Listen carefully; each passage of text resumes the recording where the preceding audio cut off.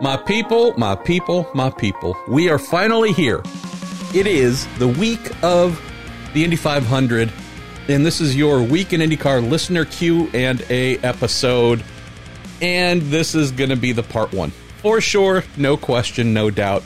For those of you long-term listeners, those of you who might be tuning in for the first time, we normally try and do a single episode each week, hour and a half or so. Sometimes it stretches to 2. Oh, we are going to be doing probably 2 hours for this one, but I really do want to lock it in at about 2. And then we're doing a second episode without a doubt. There's no way in the world we're going to get to all your questions. I think this is possibly a new record.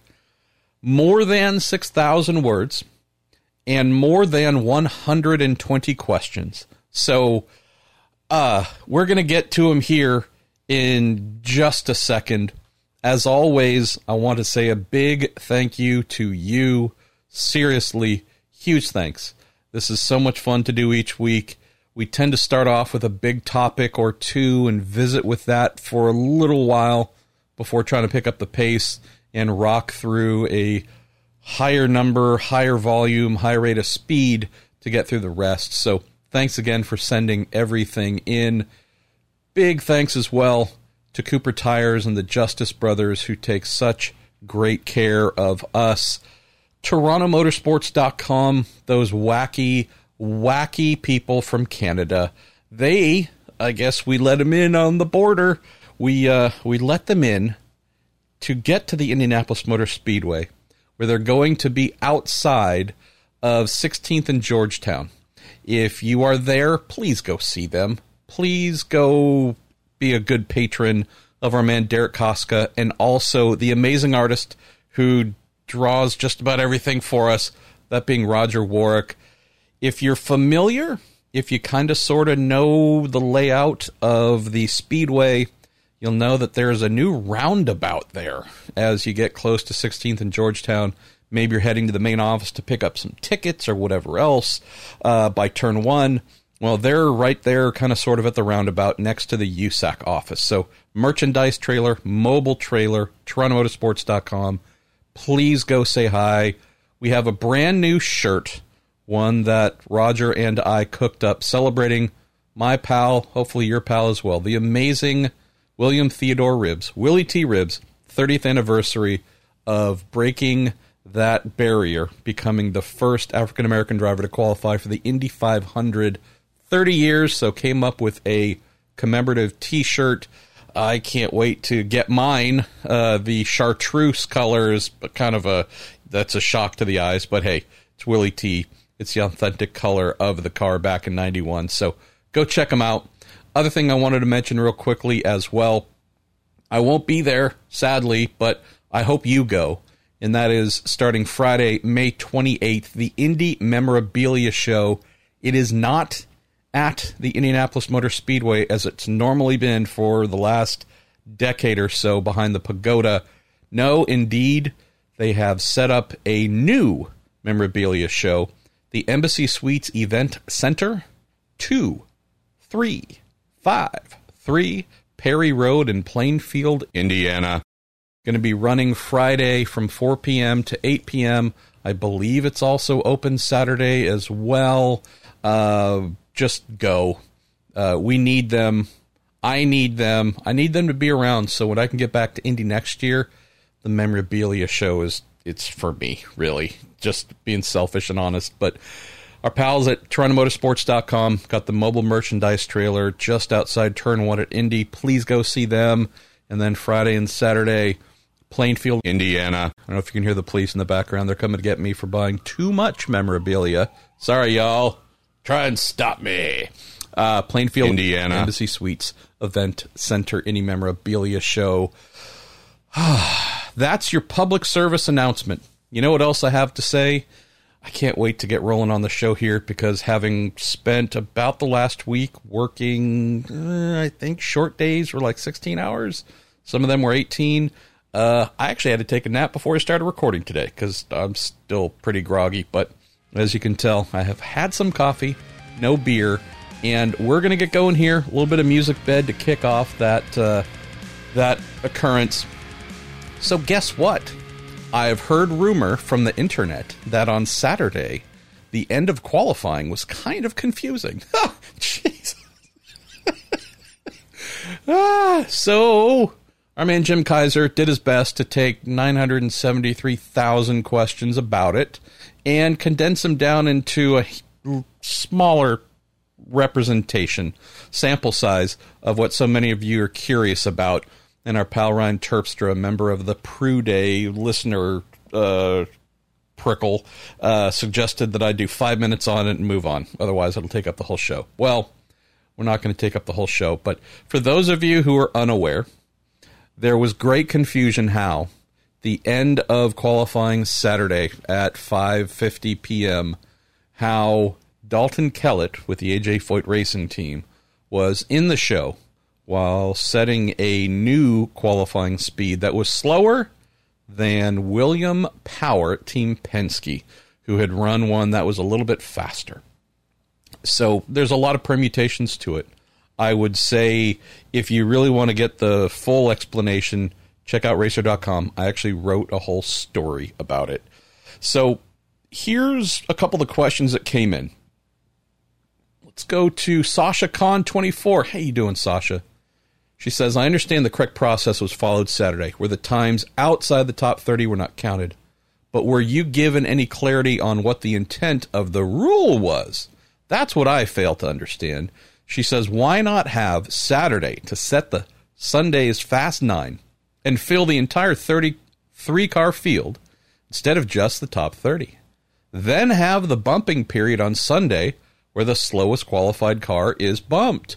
Under the current rules, if Sunday were a complete rainout, I don't believe the Fast 9 occurs, and those positions are locked based on Saturday. But the last row shootout would then have to occur on Monday to fill that row as well? Seems like more work in cases of inclement weather. Just keep it simple, and even casual fans. What say you, MP? Yeah, boy. Before we get to some of the permutation questions of what if this, what if that, the overall takeaway for me, Sasha, with this last chance qualifying deal is this.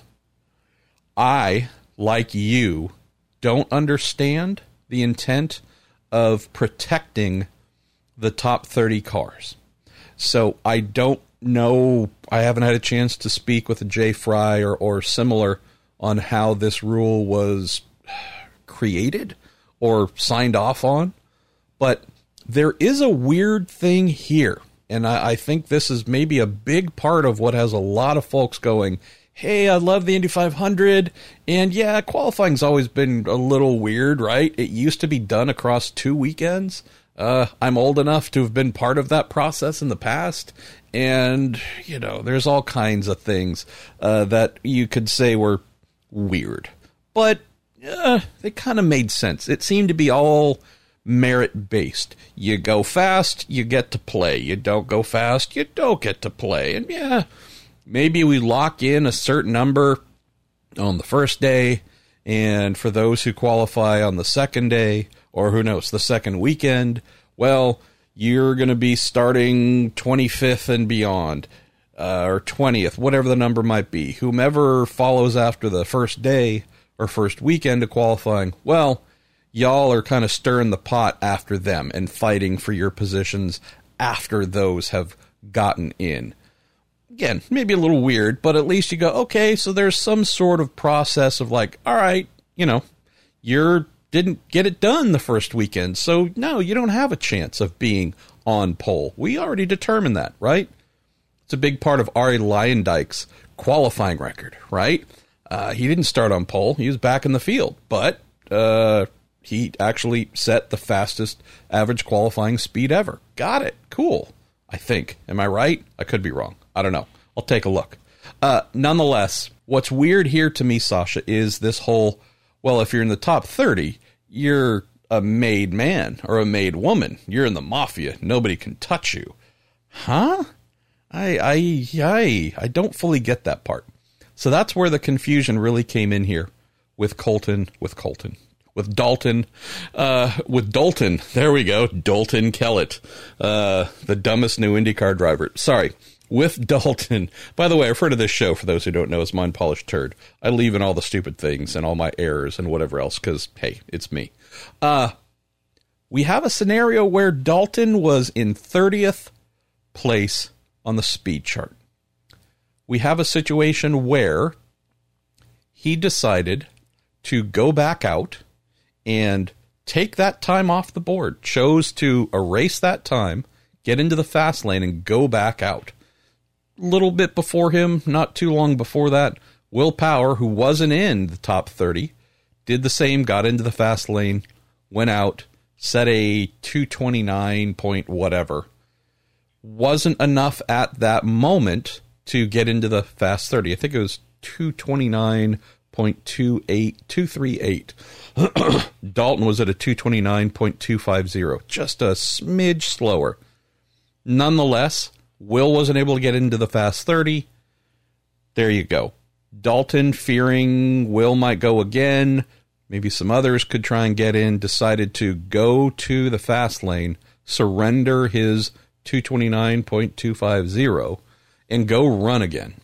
Ended up doing a 228 something, slower. Why wasn't Power promoted ahead?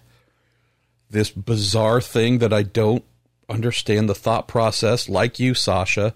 So what if he's in the top 30? I mean, what's the arbitrary number? Top 25? Top 32? It seems totally made up. I get that 30 finishes out everything but the final row, right? P31 through P33. So I get the reason why they chose 30, but it could just as easily have been 27 or any other number. I don't really get if you're in the top 30, you are a made driver. Someone has to take you out for their speed to count. Power didn't, even though in hindsight it ended up being faster than Kellett, who took his time away, came back, did a 228. Didn't matter. Why? Yeah, this I think needs to get cleaned up for next year. So with you, or like you, big part of me says, why don't we do the whole field, as you mentioned, do everybody? Hey, the only people that are locked in are the folks who are, say, who knows, pick whatever you want to do. Do we lock anyone in? Well, I guess we do, because we don't want to rerun everybody. But whatever the number is, get everybody run. Get some official speeds in place. The idea that someone can go and run on Saturday trying to get into the field, have an actual speed that we all see, but then have that speed be invisible or non-existent because they're not in the top 30? It's just, there's something there that doesn't compute. Even though we all now, I think, understand it, not saying agree with it, but understand it, does it settle with you, though? That's the part where I think IndyCar needs to think twice. All right, I think everybody gets it now, but does it still feel right? Or, that's why I think this needs some more tweaks. Going to get to one other little angle here on this. So let's say they decide, nope, not changing anything. Going to do the same thing next year. Okay, at least we know what to expect. Top 30, you're a made driver, blah, blah, blah, blah, blah. When we get to the actual LCQ on Sunday, they need to do away with how you roll the car into the box for qualifying the first time out on Sunday morning. That's it.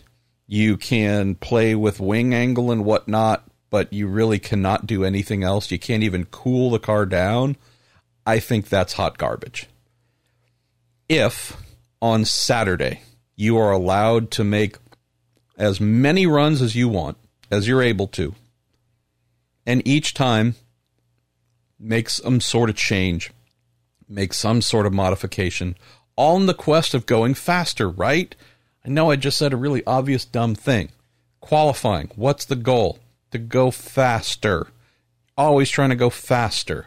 Cool. Well, if the goal is maximum speed, And on Saturday, teams are indeed allowed to change things. Is it ride height? Is it camber? Is it springs? Is it a whole bunch of, you could change everything. Go back out, try and go faster. Because multiple runs are allowed. Got it. If you have an LCQ on Sunday where multiple runs are allowed, but all of a sudden you say, but guess what? This time, although you can keep going, you really can't do a single thing to try and make your car better. You might come back and say, well, hey, idiot, they can make aerodynamic changes. True. By Sunday, in the last chance qualifying, really, I mean, the title of it tells you where they're at. Do we really think those however many drivers are out there with the thing like super downforced up? Oh, man, this thing's like just glued to the track. No, they're already at maximum lack of downforce. They've already tilted the wings back as much as you possibly could. These are the most desperate people in the, well, they're not in, but trying to get into the field.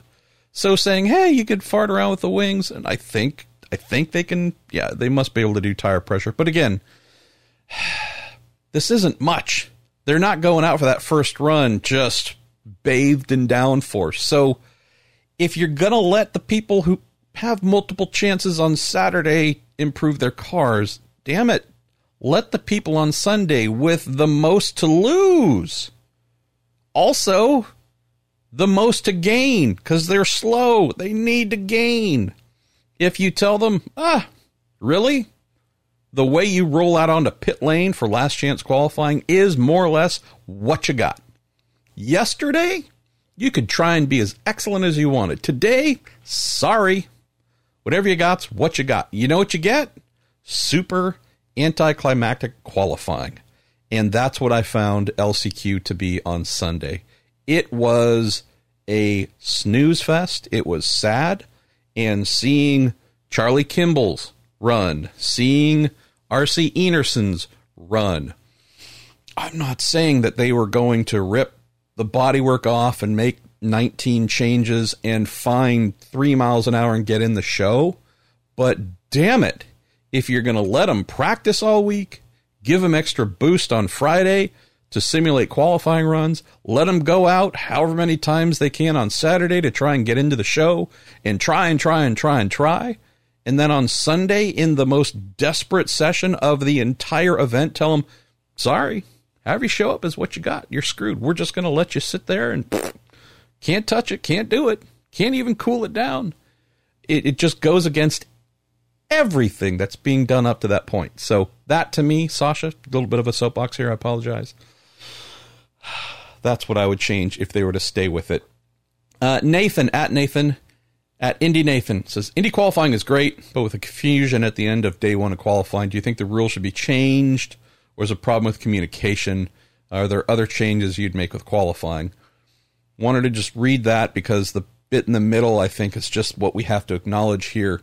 When you have the super convoluted qualifying thing, and it appears, from what I was told by many people who were there, Jeremiah Morrell in particular, sitting in the stands going, I have no idea what's going on. None of this is being communicated to us. None of this is coming across the PA. None of this is coming across the broadcast. If you're watching it on your phone, whatever, however you're receiving information, I guess the police are coming again. We're blind. We had no idea what was going on. If you come up with something that arcane, Nathan, I would say communications to the great people who paid and turned up to watch and are sitting in stands or wherever else, make sure they are clear. That stupid little story that I wrote, just trying to understand what happened and explain it, I had no idea, okay? And I'm supposed to know this stuff. So this is probably just further proof that I'm an idiot, but it took 3 calls and probably, I don't know what the total amount of time was, but a lot of trying to get this understood.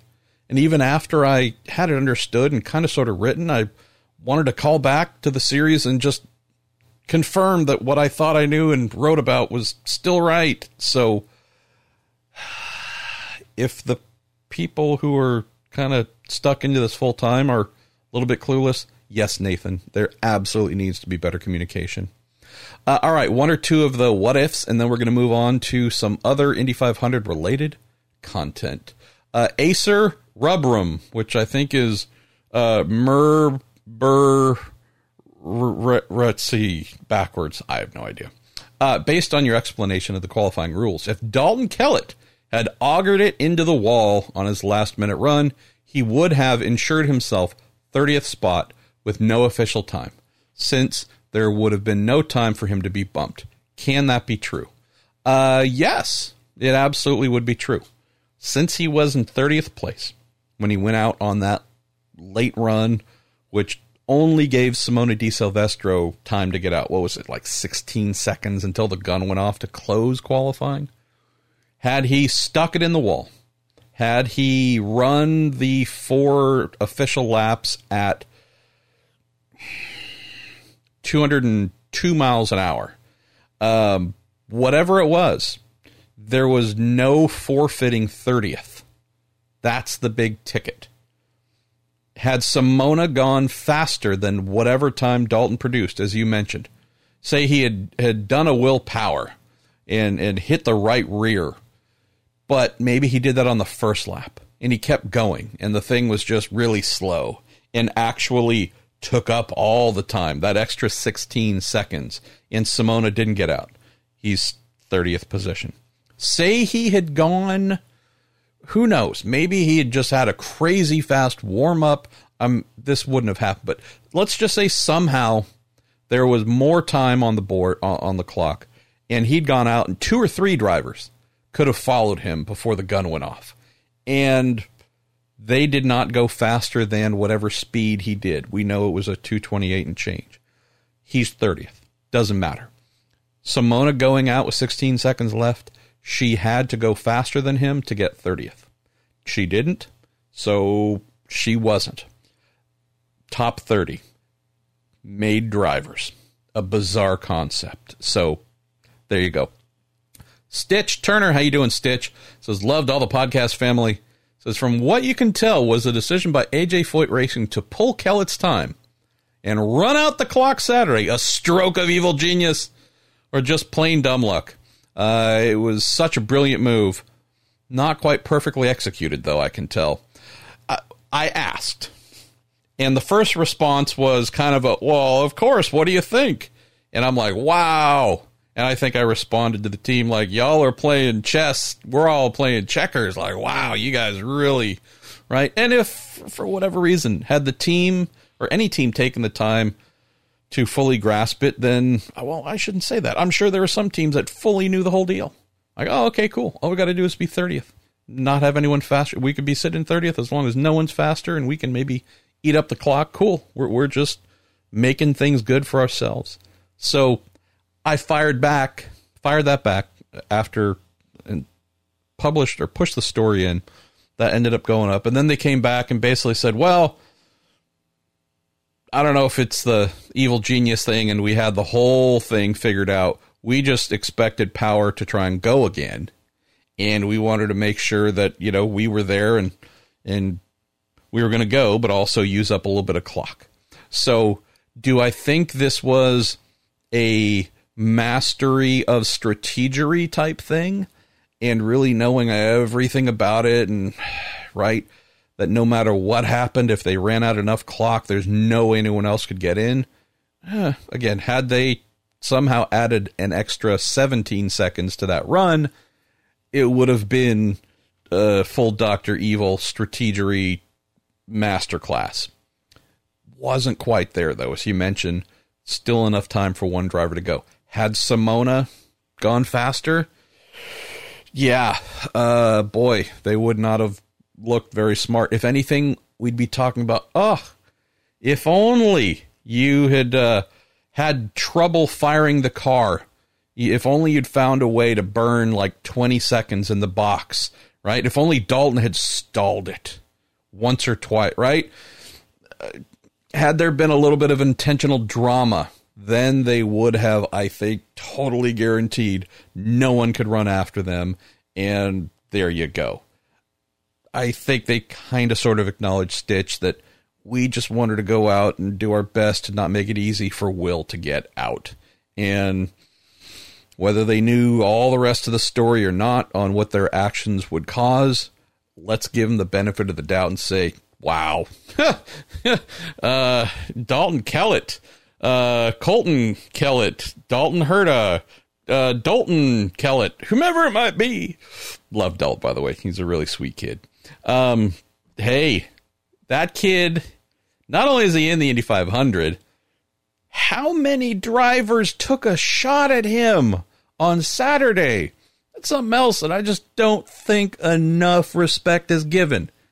It's not like being the slowest guy in the last guaranteed OG spot is something where you're like, oh, you're the best. No, you're the slowest of the people who are in that happy top 30. How many people made runs and came up short? Some teams and drivers who, no disrespect to Dalton, no disrespect to the Foyt team, but bigger fish, much bigger budgets, much greater experience, etc., etc. And this kid, forget the last 1 minute or the last 5 minutes of qualifying.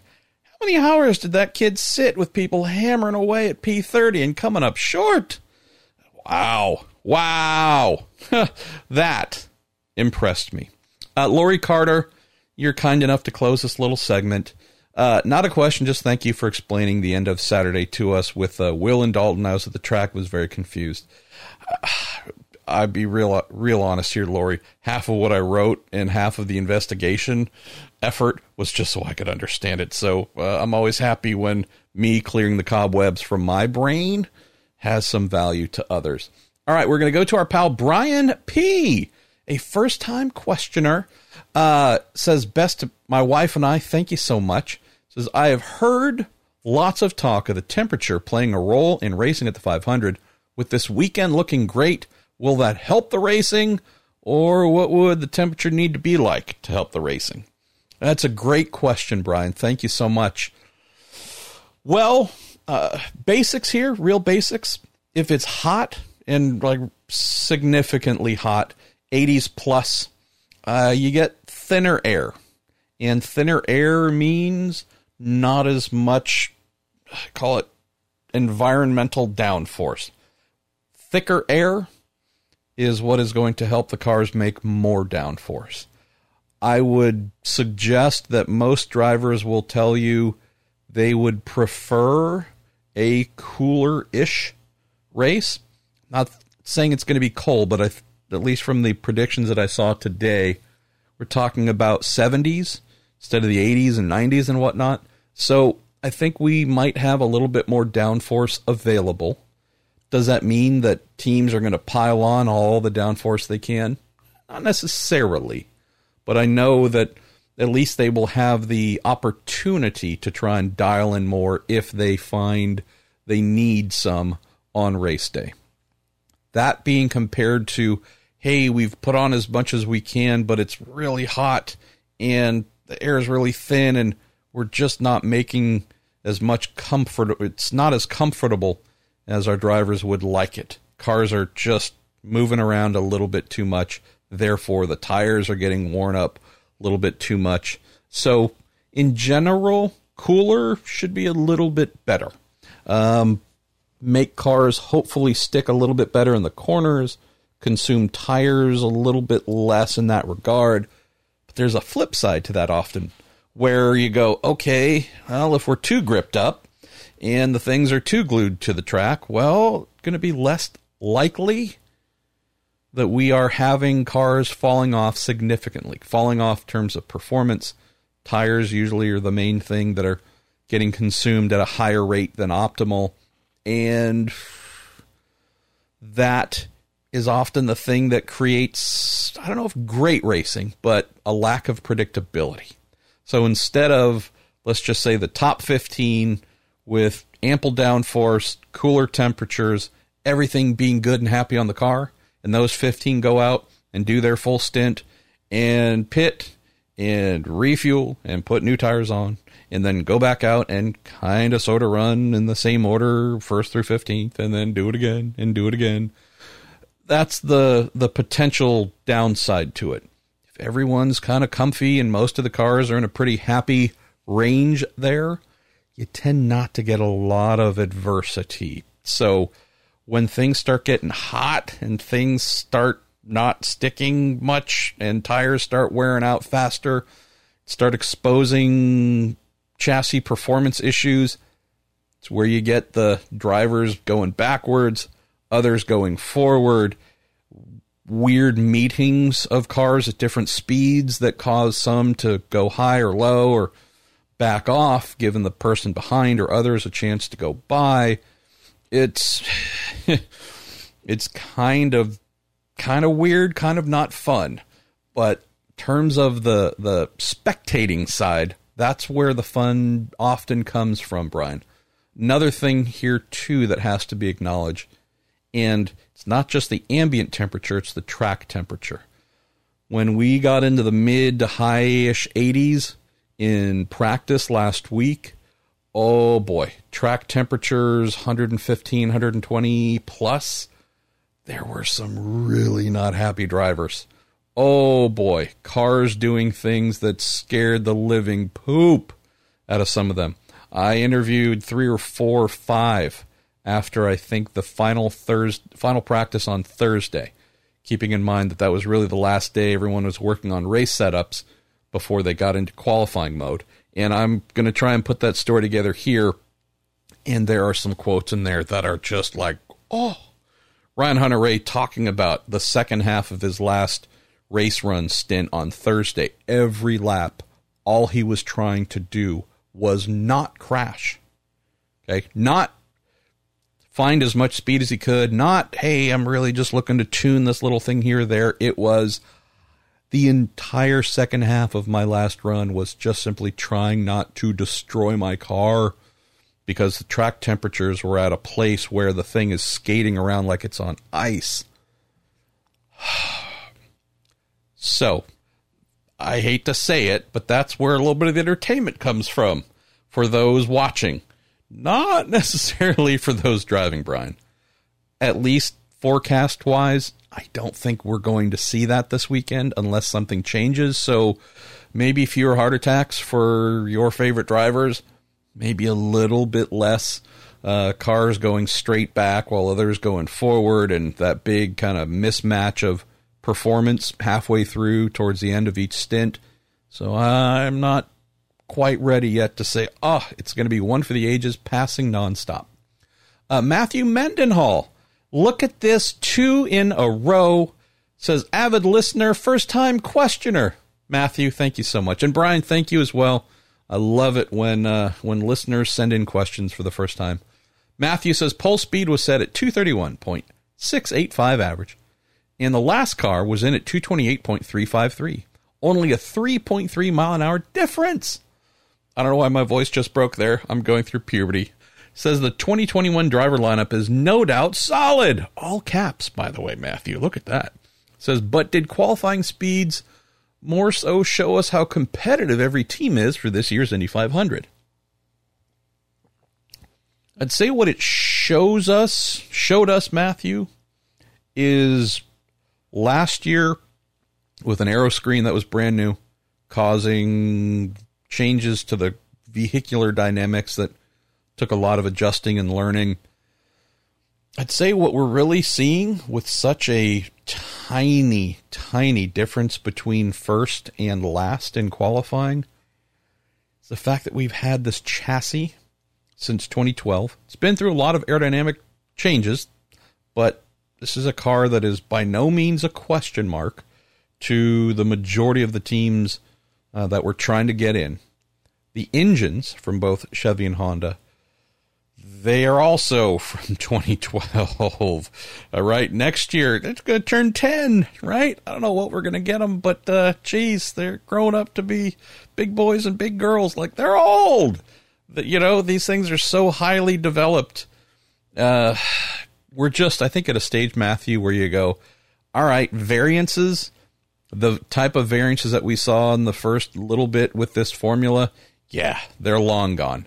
These motors are so amazing, developed to such a high level by Ilmor Engineering, Chevy Racing, and Honda Performance Development, that it's all good, right? Truly, they're all amazing. Chassis-wise, I'd say as well.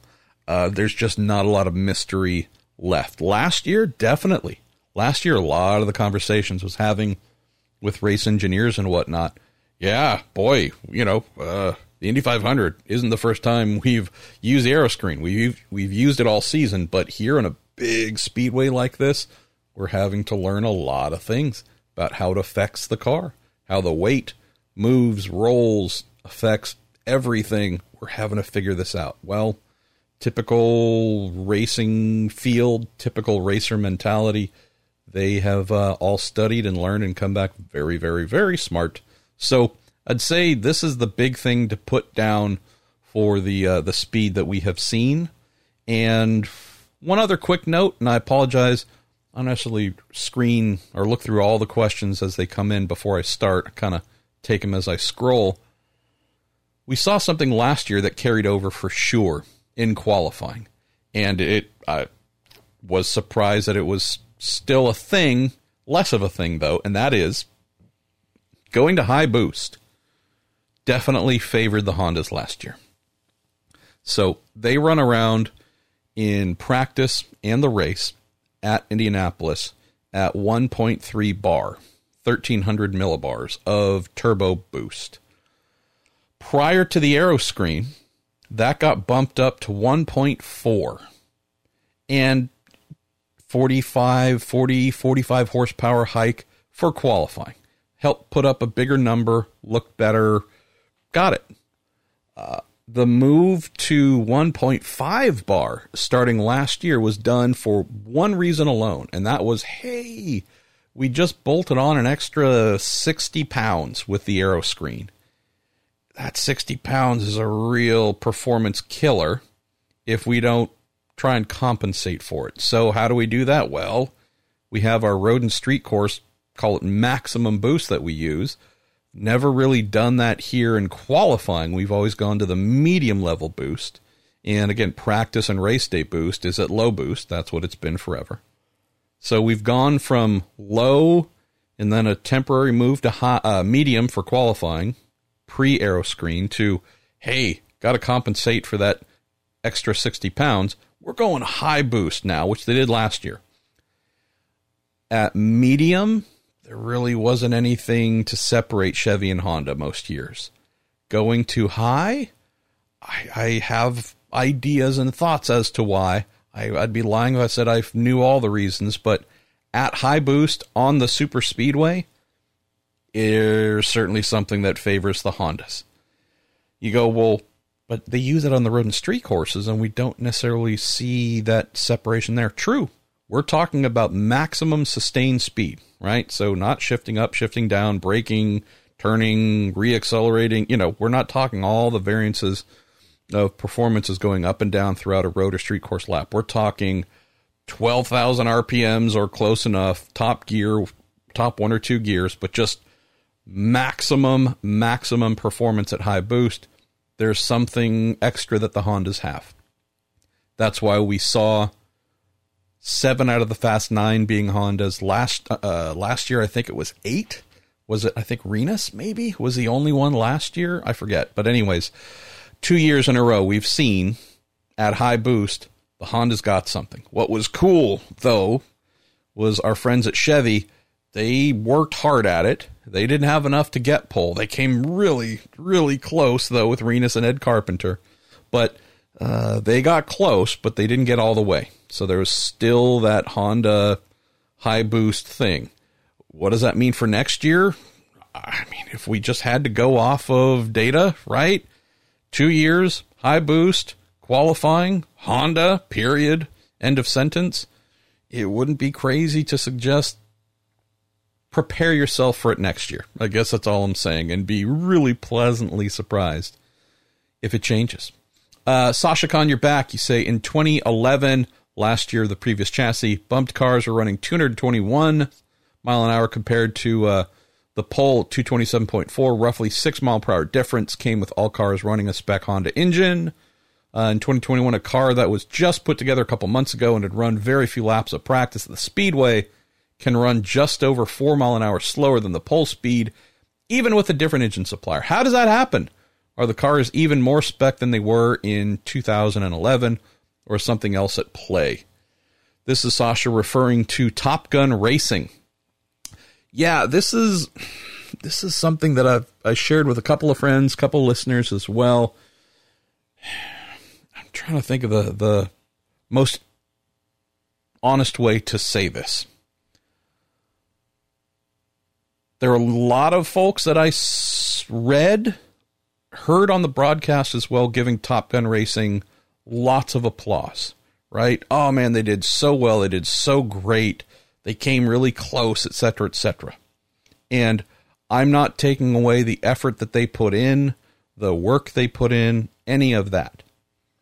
But that 4 mile an hour difference that you mentioned, Sasha, there's a mistake that has come with this. The 226, 227, I think that RC Enerson was able to run, and RC is amazing, by the way, right? Put that kid in a competitive team, and I think he is not only shaking up the establishment, but getting signed quickly. But nonetheless, the difference between new team, not a lot of very experienced IndyCar people there, not everybody that frankly has been able to get a job in IndyCar or sustain a job in IndyCar. There are a number of those folks as a part of that were part of the team there. The crew chief, Roy Wilkerson, great guy, crazy experienced. Can't do it all himself though.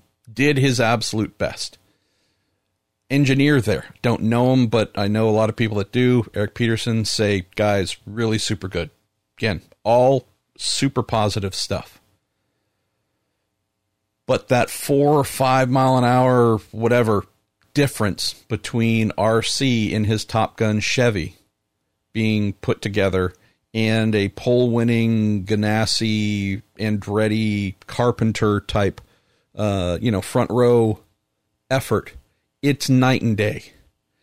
So here's the cool part that gets misunderstood. Hey, they were only like 4 miles an hour average speed off, right? It's amazing. Pretty much anybody can do that. Pretty much any team can do that. Take a USF 2000 team that is just getting to know their Tatus chassis, and with a decent engineer and a decent crew chief and a solid driver, they can go do that same speed. It's in the truly experienced teams where they know everything to do and how to do everything better that makes the difference. So body fit, we know, is worth a mile an hour or more. We know that, period.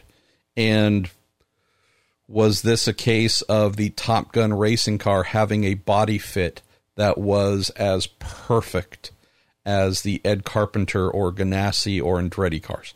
No, not at all. Is this knowing all the areas to reduce maximum amount of friction in qualifying trim? Absolutely not. Is this having the budget to do all of those things, to develop all of those things? It is not. So there's a reason why small teams tend to struggle and big teams don't. It's not just because the driver isn't as good or the engineer isn't as good. It's often a lot of small things where you go, aha, add all them up, and you're 4 to 5 miles an hour slower. Also, budget is certainly something you have to think about. The amount of time big teams spend getting rid of a zillionth iota of friction compared to whatever that component had last year for friction that might have slowed the car in a straight line. That's a factor too.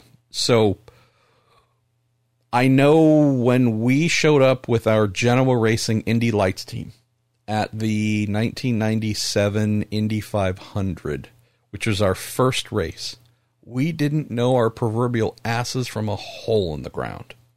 We had bought a almost unused ex-AJ Foyt Racing Dallara.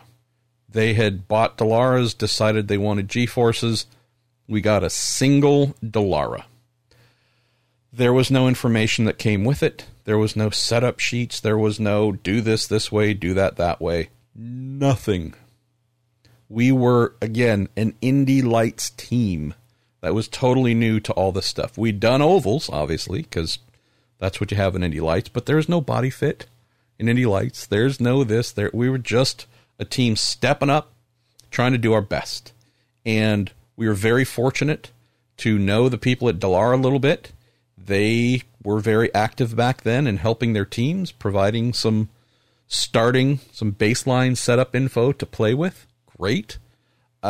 We had a really amazing race engineer / team owner in Thomas Knapp. I was his assistant, both assistant team manager and assistant engineer. And we had a great driver when it comes to ovals in Greg Ray.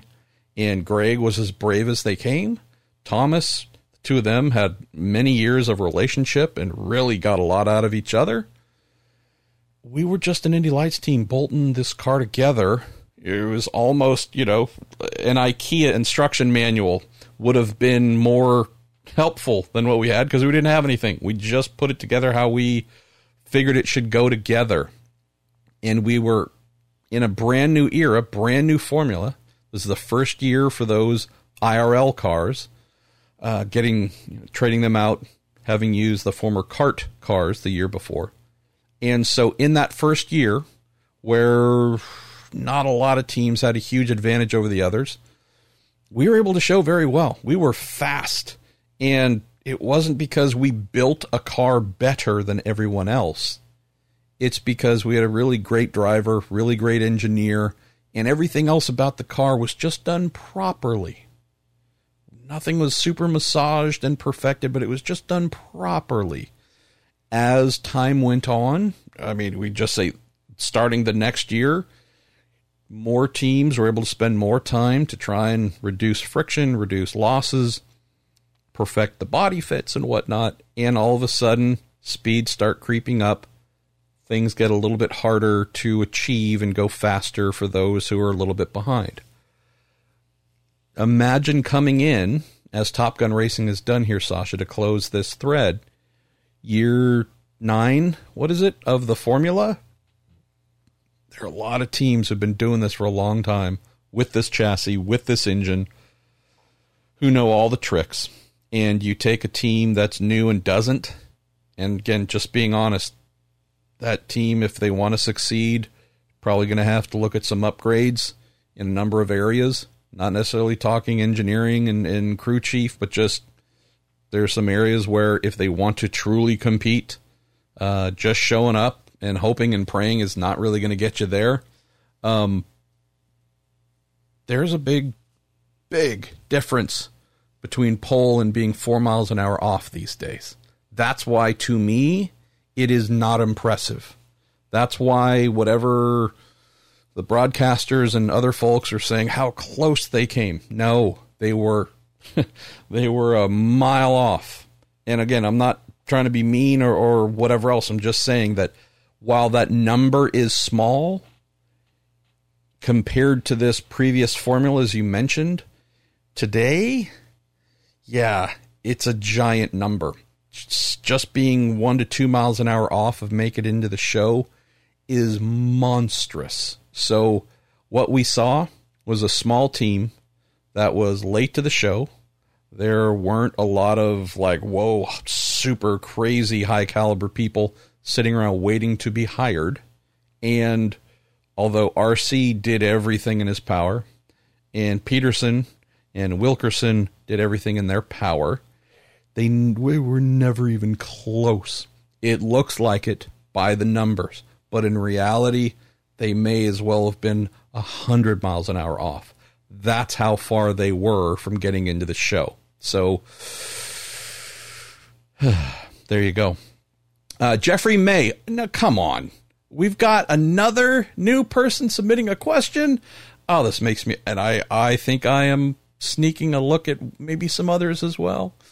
Jeffrey May, thanks for sending this in. He says, just started listening to the podcast at the beginning of the season. I enjoyed it a lot. Well, I appreciate your bad taste in podcasts, Jeffrey. But says, first time asking a question, and I'm slightly new to following IndyCar full time. So what's the purpose of the warm-up practice session on Sunday before the race? Can the teams change anything during the warm-up or in the time between the end of warm-up and the start of the race? Absolutely, Jeffrey. They can change anything they want. Fully wide open. Nothing is locked down or restricted. That final warm-up session, general purpose for it is, hey, having just made significant changes to the car for qualifying. Road course, street course, oval, you name it. If a warm-up is being held before the race, and this is, I'm not so much just talking about 2021, just saying historically.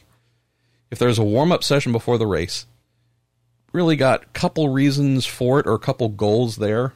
I'd say the biggest one, though, is realizing that in practice, for most of the practice sessions, usually the one leading into qualifying, you'll get a good portion of that being focused on qualifying setups. But you have the situation where teams are working in race trim, race setup, then switch into this kind of sort of unique qualifying setup, qualifying goal.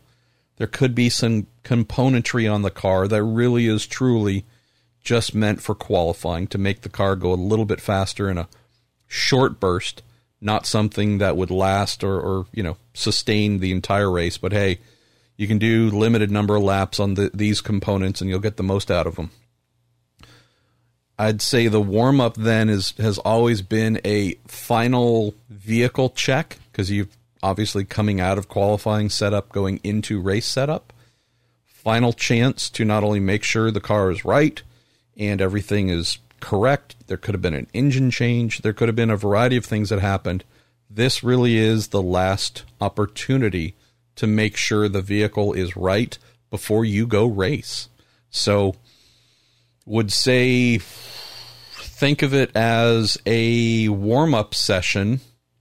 A practice session before a basketball game.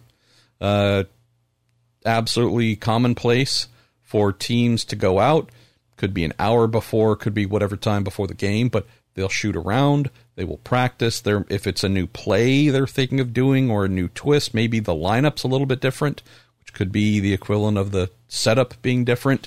They want to workshop a couple things, they'll do that. Go back in, cool off, get dressed properly, come out, and then play the game that counts. So probably think of it more along those lines. Last little twist here, though, Jeffrey, is this. Sometimes you have practice that does not go well. Sometimes you have a car in qualifying that is very slow, and you have a poor starting position. Well, you can't fix the starting position in a warm-up, but you sure can try something different and hopefully find whatever speed was missing that you think can be applied in the race. So it's not uncommon for a team to just massively swing and miss in qualifying. And you go, all right, I realize the race doesn't use the qualifying setup. Close, it's not too far off, don't get me wrong, but realize that we're going to be a little bit off here, and we're going to want to try something. For the teams who are expected to be up front and totally miss, the warm-up is often we threw the kitchen sink at it. We did everything but turn the car upside down and backwards. So, yeah, let's go give this a try. And hopefully they find a lot of speed. While they're starting towards the back of the pack, they found something that hopefully they can use to correct some of that. So thanks for sending that in, Jeffrey. All right, we're motoring on. Where are we going here? Cassie Johnston. Why did I call you Johnson? I'm sorry, Cassie. I suck. Thanks for sending this in, by the way. She says, "Hi, MP." I even got an exclamation point on that. That makes my day, Cassie. She says, "We were there on pole and bump day, and from our seat, it looked like there were more women working on pit lane than we've ever seen before." She says, "Not just at Peretta Autosport, but paddock-wide. Is that the case? And if so, yay!" She also says, "Best to you, your wife, and your kitties." To my knowledge, Cassie, to my eyes, yes, indeed. There are more women than I've ever seen, and it just brings a crazy, happy little, to my heart, relief, maybe, if anything. And I really hope that this is just something that we don't end up talking about much more. I don't know. How long do you think, Cassie? The next couple years, 5 years, 10? I don't know what the time frame is, but it's that same thing of like, hey, this type of person, this type of human being was the first to do something, and there was no representation by that type of person before they did that thing. And you hope that in a short amount of time, that's no longer a thing to talk about. Mention at the outset some new t-shirts and celebrating our pal Willie T. Ribbs' 30th anniversary. Overstating the obvious. He was the first black person in 1991. We had George Mack in 2002. Since then, crickets. We hope this is going to get resolved in the next couple years with the Race for Quality and Change, the Force Indy program.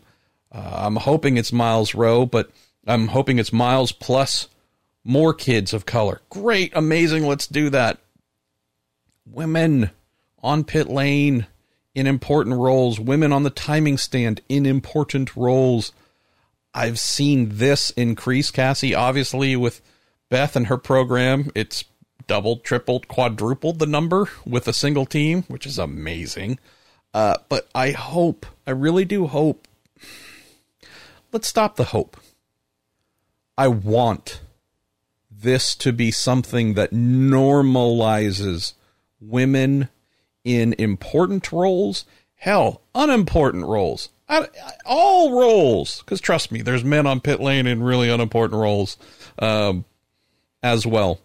I just hope that Beth's team and the increased number of women on other teams, I don't know her name, but there's a woman that I saw working on the Top Gun program, for example. Just more women on more teams. I just need and want this to hopefully normalize that picture for the rest of the people who own IndyCar teams or manage IndyCar teams and wield the power of decision-making on who works within the series. They're the gatekeepers. They really are. All the IndyCar teams are privately owned. IndyCar does not own them, does not dictate who does what or where. So it is run down the list from Foyts to Andretti's to Ganassis to Penske's to Carpenters to so on to so on to so on. It is the owners of the teams and the managers of the teams who decide who gets to play in IndyCar. Extend this to every other series as well. Same thing. I just really do want this, like black drivers, brown drivers, yellow drivers, whatever color drivers, gender. I've gone on this little thing, this little rant a million times, so I'm going to keep this super short because you don't need to hear it again. But man, woman, pit lane, IndyCar, just normal. That's what we got to have. And I think we could be doing some really good progress in this area this year, Cassie. I really do. And we're still that unfortunate stage of needing to celebrate this shift. Maybe we won't sometime soon. And I'll just bring it up because it never stops being a fact. My wife is the most kick-ass woman that I know. I have always been drawn to strong, self-owning, take no earmuffs, shit from anybody women. I have never been good, never been happy with the taking a step back, quieting the voice, just right. Never, that's never made sense with me. Not saying that's right, just saying how my brain and spirit is wired. So, kick-ass women who are not just equal, but possibly above anything that I can do or other men can do. That's just been a normal part of my life for the majority of it. And so this is where this evolution that we are seeing happen in front of us fits and makes sense. I've been so fortunate, and I think it might have been a little bit of an exception to the rule, Cassie, just to close on this topic. I've been really fortunate throughout my career to have been a chief mechanic for multiple women racers, to work alongside women in terms of being a mechanic, like going back since about 89 or 1990 is the first time that I think I worked with a woman racer, woman by the name of Arlie Goldberg. She was talented, not crazy talented. That's most of our realities, right? Most of us aren't crazy talented, but got to know her, got to understand her and what it was like for her, trying to do some things in pro racing where, it really wasn't a common thing or well accepted, and working with women on the mechanic side, and you go, wow, Michelle over here is awesome. Truly, she's awesome. And she is awesome as a person and awesome at her job. And she's kind of the only one that I know at Sears Point among all the shops and the hundreds of people working here. She's the only woman that I know working for a team, turning wrenches and just being her own self, fully possessed of her entire being and being awesome and being accepted for that. And I'm just saying these things because I'm so thankful to have had that, and have worked with a number of other women as well, et cetera, et cetera. But I know that my background, by chance, is so different than many others who, thankfully, it looks like here in the Lord's year of 2021 is coming to realize, yeah, let's actually do some smart hiring going forward and not just wait on whoever shows up at the door, but actually think about, how do we put our team together? Does having an all-male crew benefit us in any way? Well, I can't think of how that would benefit you, because there's very few things in life where you say, if it's all one thing, it's the best. In this instance, I think we're heading in the right direction, Cassie. But I'll tell you what, next year, Indy 500 is going to tell us something. We're going to obviously hope that Beth and the team is there, but let's just picture for a moment that they've gone invisible. They're there, but we can't see any of them. I really hope that we look throughout the other 32 plus entries and see more women than we do right now. That would tell me maybe this was all really impactful in the way that we had hoped in 2021. Daniel Ingleton, you're going to take us here into two questions. This is MP, fantastic for IndyCar with Peretta Autosport, making the show with Beth. Peretta's intimating potential future races. Do you think it would only be with Silvestro, or if she's not available, would someone from the W Series be able to step up? It's an interesting one, Daniel. I can't imagine that Beth would want to have anyone other than Simona, because she's the best and she's the most experienced. There's almost nowhere we could go where she hasn't raced. So that would be the first thing. There's a little bit of a weird deal, and I don't want to get too deep into it because I've heard it secondhand. Well, let me rephrase. I've heard it firsthand because the person told it to me, so what they said was direct and first, I guess. But the information it's not something I've been able to confirm, but it sounded real, knowing who it came from. And on the topic of, could you be available to drive?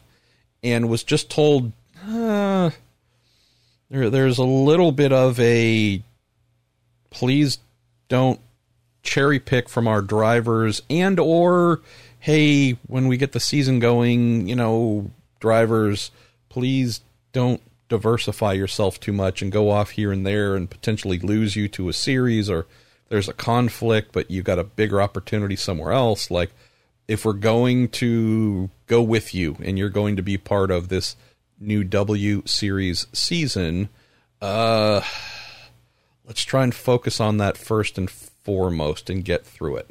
So I'm not saying that's 100% accurate. I'm just saying, as it was presented to me, there just seemed to be a little bit of a, hey, we kind of don't want to dismantle this thing a little bit while we're trying to put on a season. So I would say, Daniel, knowing that Simona's schedule with Porsche is not exactly overwhelmingly busy, that depending on where Beth might be able to rock up and race at future events in 2021, my guess would be it would have to align with Simona's schedule. And so, yeah, I want there to be great competition for that seat, because that tells us we have a growing number of amazing, ready-to-go kick-ass type women at the IndyCar level. Would say for right now, at least, I'm struggling to think of who you would plug into that car that would be better than Simona. And, there's also the, hey, they're working together right now. They've gone through the wars already just to get into the race. Unless there's some sort of, one side or the other did not live up to expectations, we're not going to do this together again type deal, which I would struggle to see happening. I think there's just really something good being developed here. So can't imagine Daniel would be with anyone else. Don't know where they would race, but I don't know. Pick a high-profile event where a lot of people watch, and that might be a place to consider. Daniel, hey, someone with your same name is back again. MP, how big of a Code Brown moment for Will Power and Team Penske was at Turn 2 brush of the wall on lap 4. Massive respect for him to stick it out and hold on. Michael Steenblick as well. You mentioned his Power's drive on Sunday to get into the 500, brushing the wall and holding on, never lifting, going to go down as one of the top quality attempts ever. That was crazy. Yeah, I don't recall the throttle trace, because keep in mind they show the little bar graph on TV, I think with lights or whatever, little green lights. I don't recall the rest of that lap, whether it was just green the whole way or if there was a tiny lift. There should have been a lift. He would have been insane if he did not lift. So if he didn't lift, guys, yes. But we already know the guy's completely certified psycho. That's why we love him. The toe out that was being spoken about from him hitting the wall, and if you're looking at from the back of the car forward, and if you're thinking about that right rear tire, from what they were saying, from him hitting the wall, there was toe out, which would have taken the right rear wheel and pointed the front of it outward. That's like some crazy kart stuff. That's where the back end is just spinning around and around and around, going in circles with that suspension alignment. You normally don't really do that at the Indy 500. Again, unless there's some radical thing where you're like, hey, we can't get the car to rotate properly. Well, that's a way to do it. That's like a rallying setup, right? Where you're just spending the whole lap in the forest or wherever with the thing cocked sideways.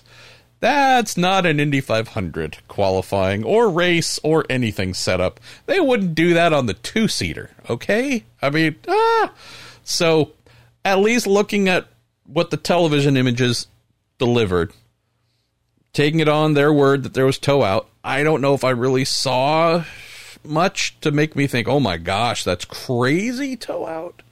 But even if there was just a little bit extra than there was before, the back of the car would have been trying to go around. That right rear tire would have been trying to steer the car around. While he's trying to turn left, the back of the car is trying to go right. Anything in this area would have just been insane. So, yes, massive respect. Would also say that Power, understanding that, hey, with these stupid rules where we can't cool down the car and we can't do this, can't do that, I really do have one shot. This is it. Got to go do it. And, yeah, just got up into the wall. And, yeah, that wasn't great. If I back it down and this fourth lap is a stinker, well, then I'm not going to get to play Indy 500 because they do keep score on the speed part. So thankfully he did not back it down. Looking here.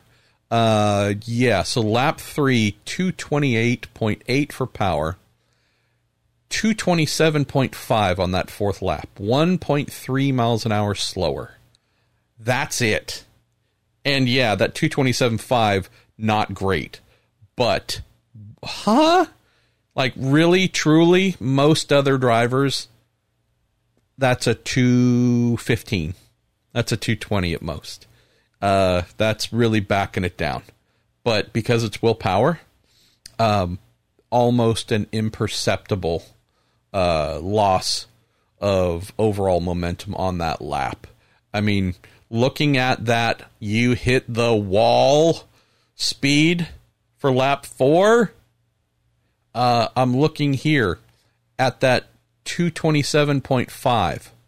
It was still faster than anything in terms of final laps produced by R.C. Enerson, Charlie Kimball, R.C. Enerson again, Charlie Kimball again, and was only 0.3 of a mile an hour slower than Simona's fourth and final lap, where she didn't hit the wall and have a little bit of extra tow out. So, yes, confirmation, point number 973, that William Power, totally insane, and love him, and would never, ever, ever, ever, ever hope for him to change. So, how crazy.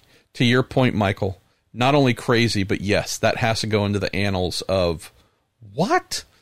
I'm going to make a note here and reach out to the team, because what they would have done after qualifying, too, what they do after every major session, is what's called a set down. So you often hear about setup, right? What's the chassis setup change? What have they done for the setup? Well, when they come off the track, session's over, or they're just, again, for a long Indy practice day, qualifying, whatever, first thing they'll do is go back to the garage, roll it onto the setup pad, and do what's called a set down.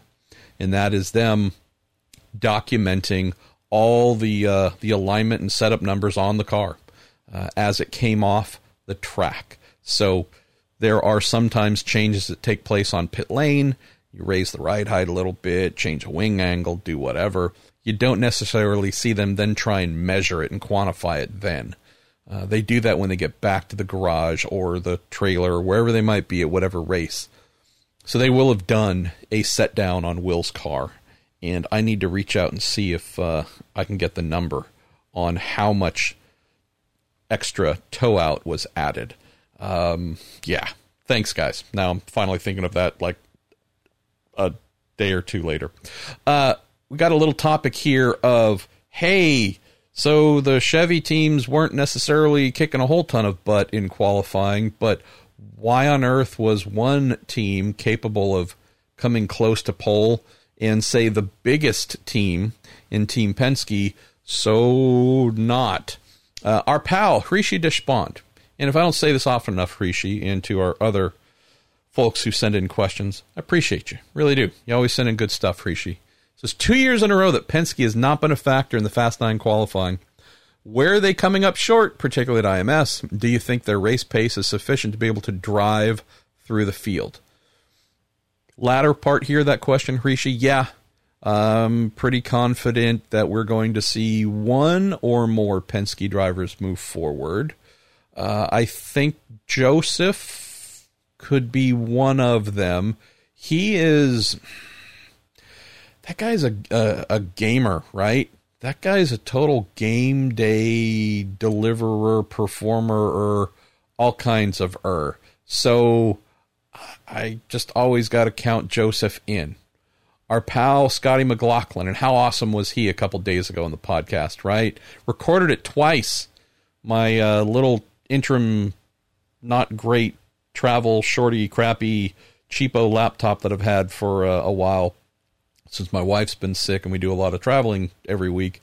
This thing's been drafted in to record the podcast, and for whatever reason, it doesn't like the software that I record it with, and so it crashed while saving Scotty's Day at Indy episode, and just sent him a little note. Hey, brother, thanks so much. I do apologize, though. This thing just ate itself, but it was like 2 hours later, and he should have been relaxing and sleeping or doing whatever. And he's like, no, mate, let's do it. Let's do it again. And I'm like, what? Yeah. So anyways, just how do you not love that guy? Nonetheless, what's Scotty's day going to be like? I don't know. I think I mentioned this a week or two ago. The only areas that are going to be negative for Scotty are the proverbial, you don't know what you don't know, right? Has he been through multiple stints at the Indy 500 to know what chassis changes to call for? I shouldn't say chassis changes, aero changes, tire pressure changes, and whatnot. Does he know exactly how to keep the car tuned up through a 500-mile event at Indianapolis? No. Does that mean he's going to struggle and fail? No, by no means. But does that mean he might not be as crisp and as fast throughout the entire race as some of the veterans? Yeah, wouldn't be a surprise. That tends to be the normal routine for a rookie there. But I expect Scotty to let us know that he's there and crazy talented. Power, I hoping that with the back of the field starting position, he doesn't get caught up in any silliness, but all that guy does is go forward, so I expect that to happen. Pagenaud, I have no idea. I've never heard a driver happier after blowing an engine than Simon on Sunday. I don't know if it's going to make it into... I'm trying to do one of my little brain dump columns.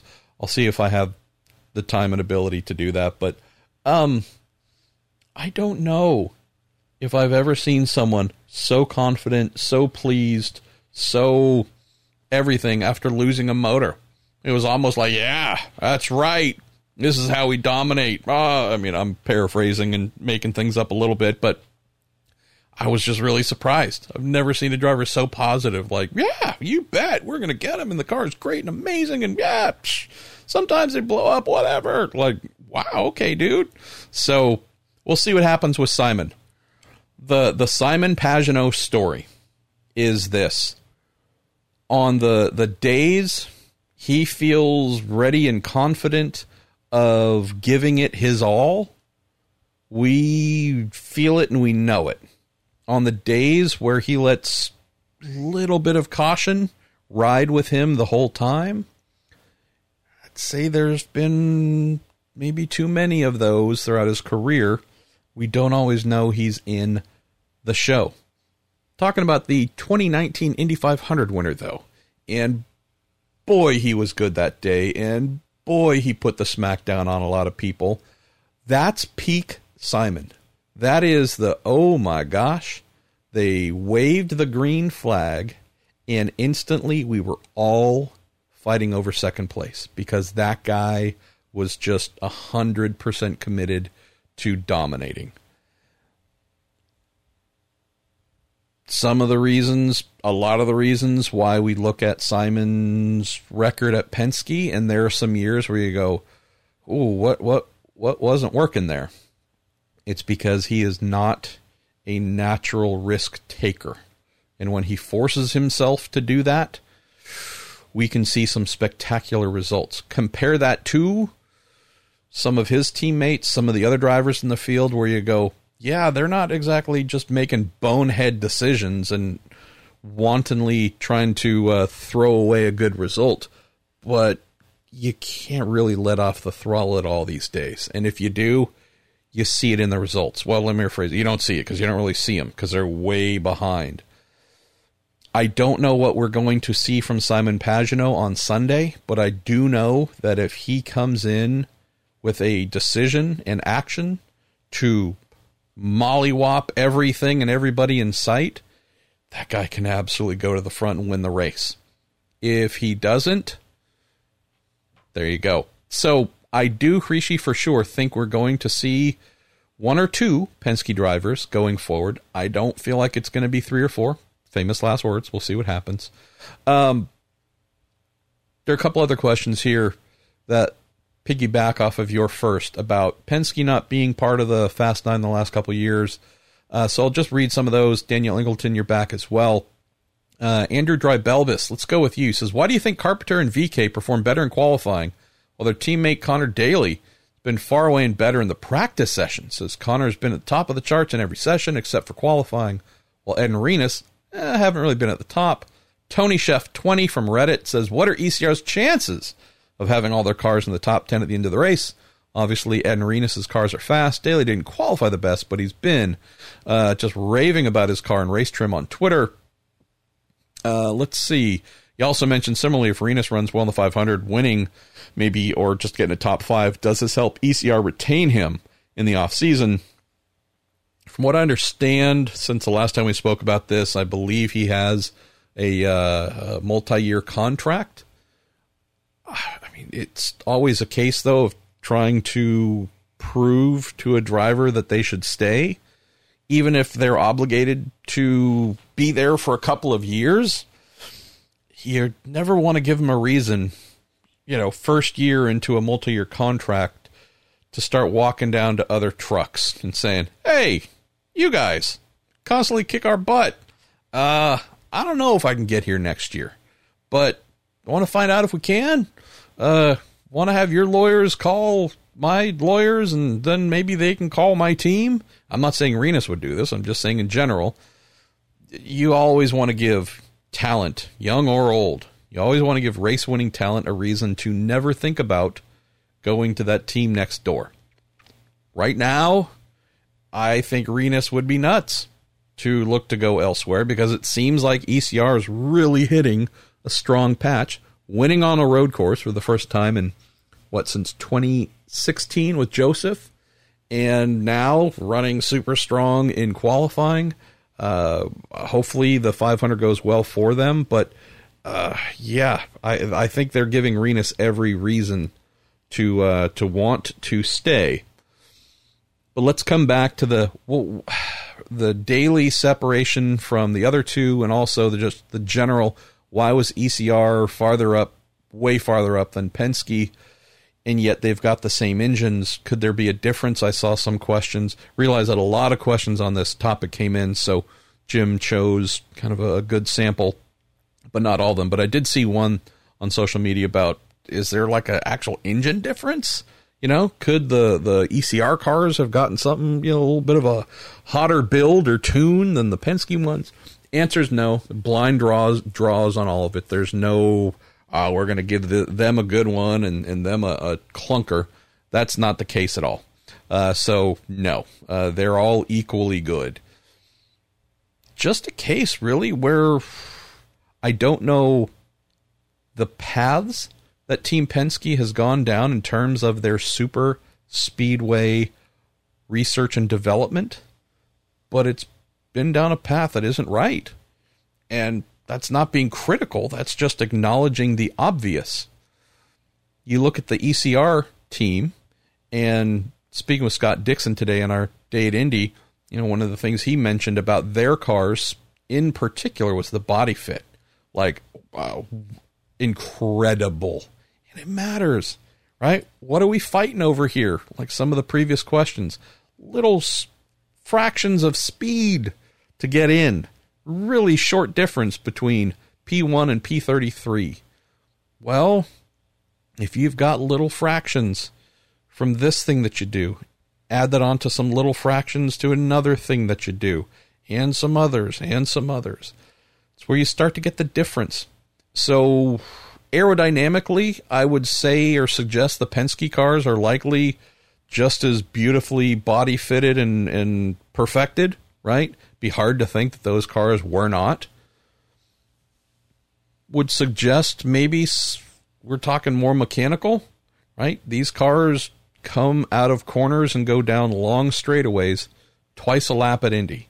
And depending on how the car is going through the corner, how it is sitting, how much the tires are scrubbing, falling over on itself, depending on a couple of little factors, there's an absolute possibility, if not likelihood, where you go, hey, in this really imperceptibly different thing that we've decided to do, we're scrubbing a tiny bit more speed through turn 2 or turn 4.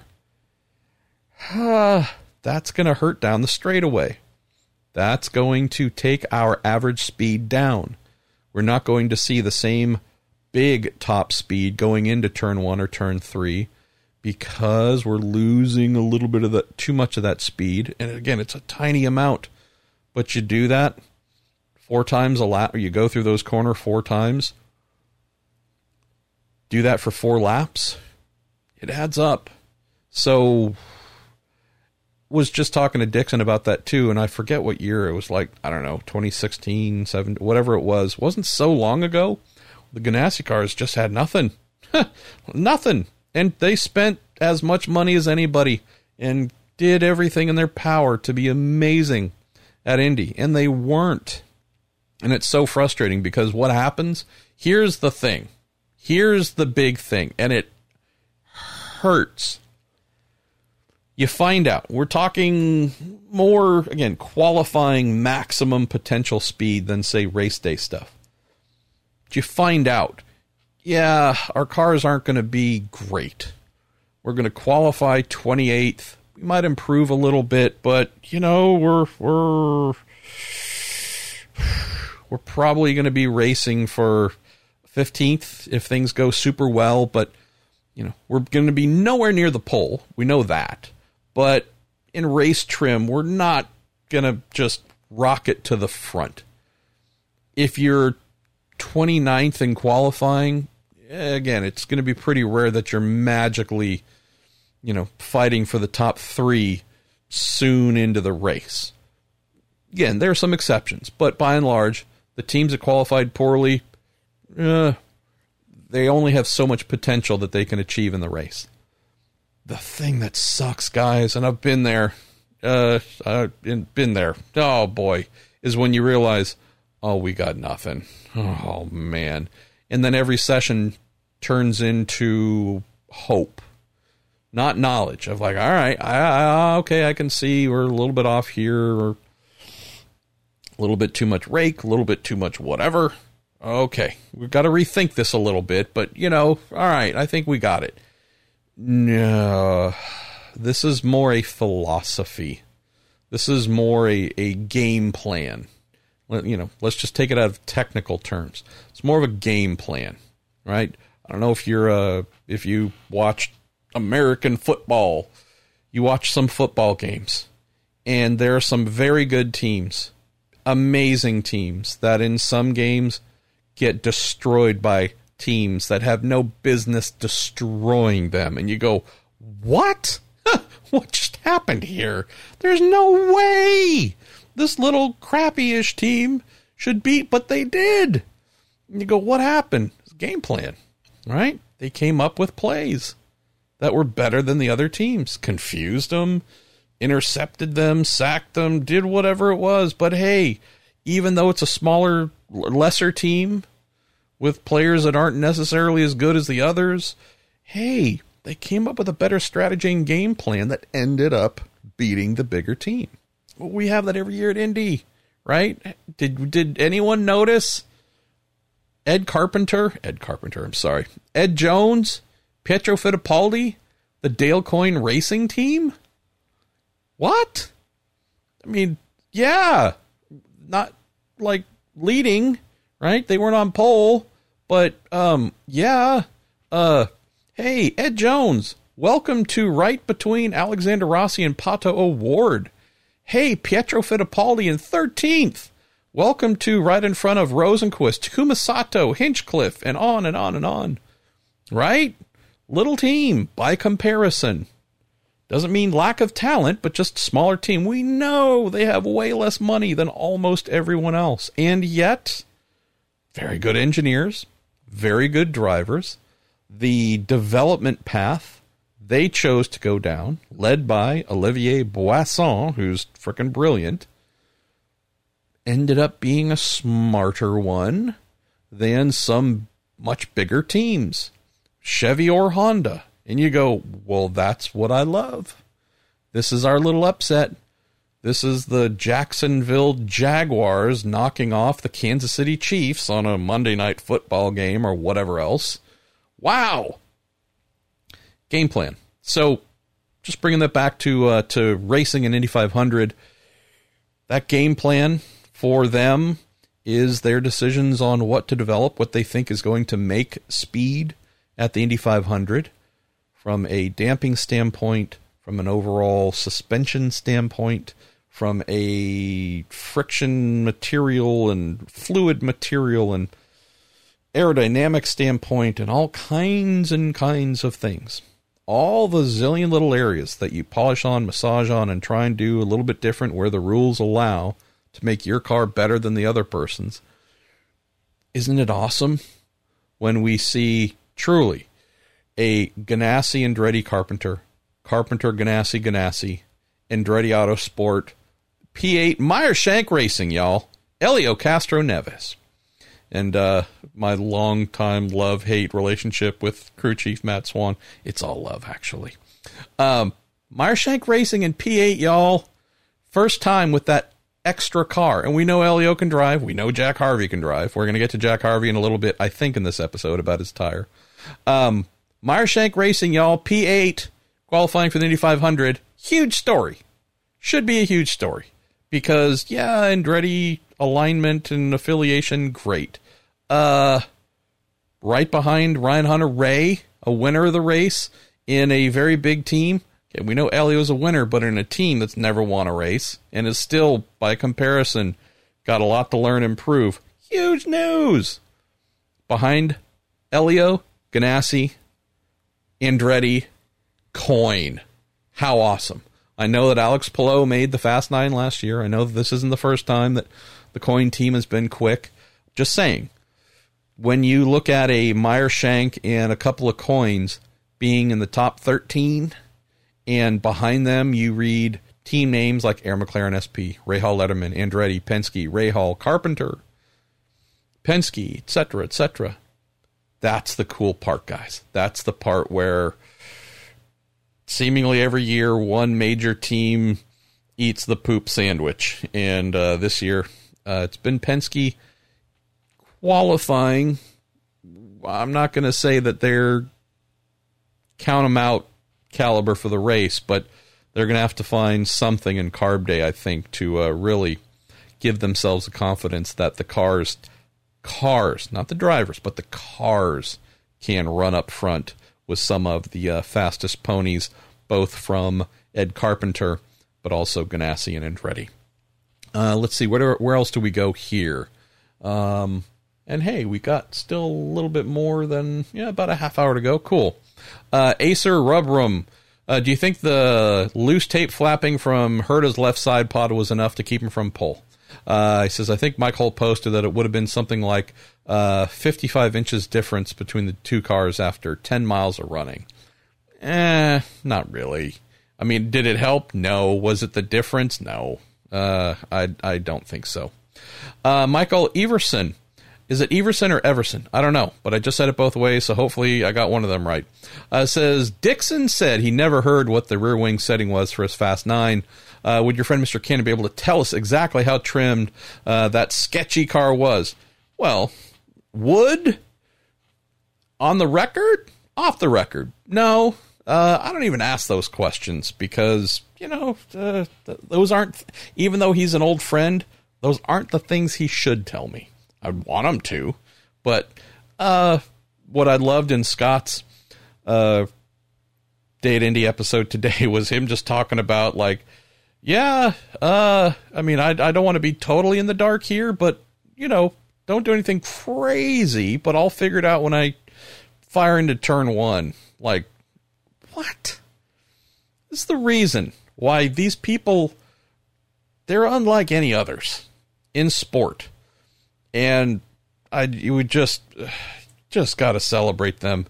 And they've been that way forever, and they're going to be that way forever in the future, but at least for who we got right now. Oh, we have a front row, the all bravery front row. That's maybe the big takeaway from the Fast Nine. And I'm not saying the drivers behind Dixon, Herta, and VK weren't brave. I'm not saying that. I'm just saying if you could choose the bravest among the brave in that group, you got them stacked on the front row. Oh my gosh. Like I'm so thankful the Indy 500 does not start with the 3 rows mandatorily holding position until turn 1 on the opening lap. Because if this was a chicken fight between Dixie, Herta, and VK of who is going to blink first and lift and lead into turn 1, since we know you can't go 3 wide and have all 3 come out the other end in one piece. Like, I'm guessing Dixon would probably lift a little bit. Older guy, big picture, championship leader, right? But still, just imagine that. Like, that's almost a fantasy scenario. What if the front row of this year's Indy 500, no one fell in line, no one got a jump on each other at the start, there was no falling back, it was just stayed 3 wide all the way up to turn 1, just as they're about to, like, the split second before they start feeding some steering input into the car to get through turn 1. Who blinks first? Like, it's not VK, right? I mean, we know that. That kid, what? We are so thankful. I hope. If you don't know the kid, if you don't love the kid, I hope you come to know and love him.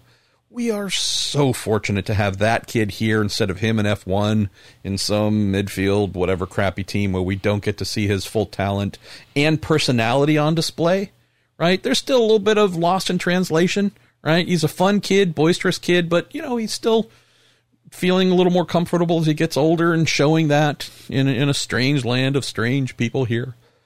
But his personality is on 1,000% display behind that steering wheel.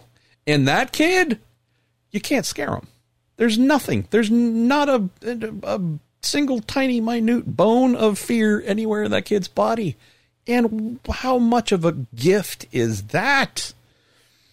Then there's Colton Herta, Mr. Cool Breeze, who is the same as Renus, but I think with a little sharper of an edge. This kid might be 1,000 years old in terms of maturity. He might be as Californian a IndyCar driver as you're ever going to see. Long hair, laid back, everything's chill, likes the punk rock. Like, he is as stereotypical SoCal as it gets, with a giant brain, with hyper competitive, I want to kill and destroy everything in front of me every second of every lap, with big grasp of the big picture, but not necessarily willing to do the Scott Dixon, yeah, okay, I'll probably give it up a little bit. No. Like, all the kid wants to do is win, win, win, win, win. And so the thought of the two of them next to Dixie going into turn 1, I don't even know if Dixie would lift. There's a little edge to him this year that I'm seeing. This whole youth movement, and they're going to try to take me out. Hey, I think there's been a little bit of pushback there too. Not a crazy amount, not an irresponsible amount, but anyways, just a fantasy scenario. What if they were 3 wide firing into turn 1 on lap 1?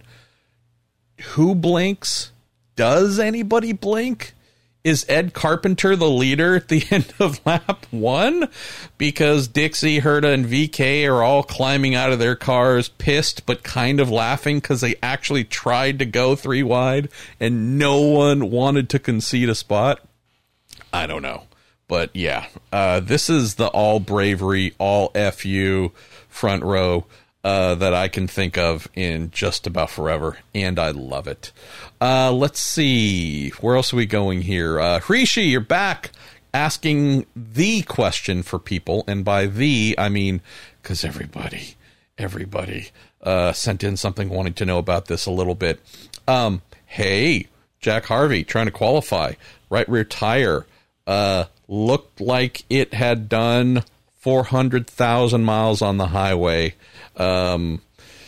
Asks, do we know what happened to Jack's tire? No.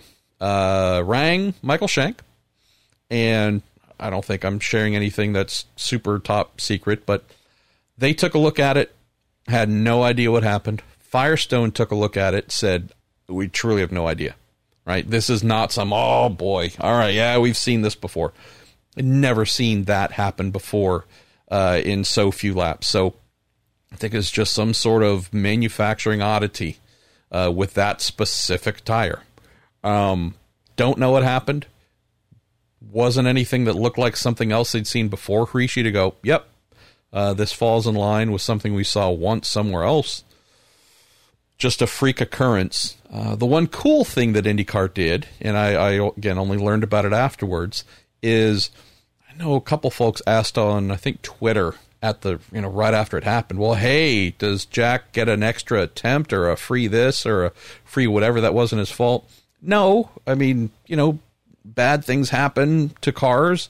Often it's not the fault of the team or whatever else, but it just happens. But what IndyCar did do, which I thought was solid, was they said, hey, if you want to go back out, you're going to need to get in line, right? But put a tire on there. You can go straight to the line. Normally you're required, since they went back, took a look at things, took the car apart a little bit, inspected and whatnot, you're required to go through tech before you go back out and try and qualify. That would eat up a considerable amount of time because there's usually a bunch of other cars trying to get through tech, trying to get out, try to make another run. IndyCar said, hey, okay, put another tire on, you can go right back out and try. So I thought that was pretty solid, but I don't know if we're going to have an answer for this, Rishi. Trip Hazard, how you doing, Trip? Marshall, outside of the Penske struggle, what was the biggest surprise for you this qualifying weekend? Says, for me, it was Carlin not being in the last row shootout. Oh, that's really well spotted. Just because it looked like Max might be getting a bit tired of the gig. Yeah, that's a really good one. Just a couple I'll throw in here. I already mentioned probably my biggest, like, hey, we're not celebrating this enough. And by we, I mean me, right? It's kind of my job to do this too. With the Dale Coyne team, I think they deserve credit, more credit than they've gotten. I had mentioned coming into the month of May, specifically the 500, knowing how terrible Ed Jones's season had been, knowing how much of a beast he happens to be at the 500, that he really needed to, I think, show us something here to make sure that he's still in that car. He's showing it. So happy for him to at least, at this point, he's pretty darn good.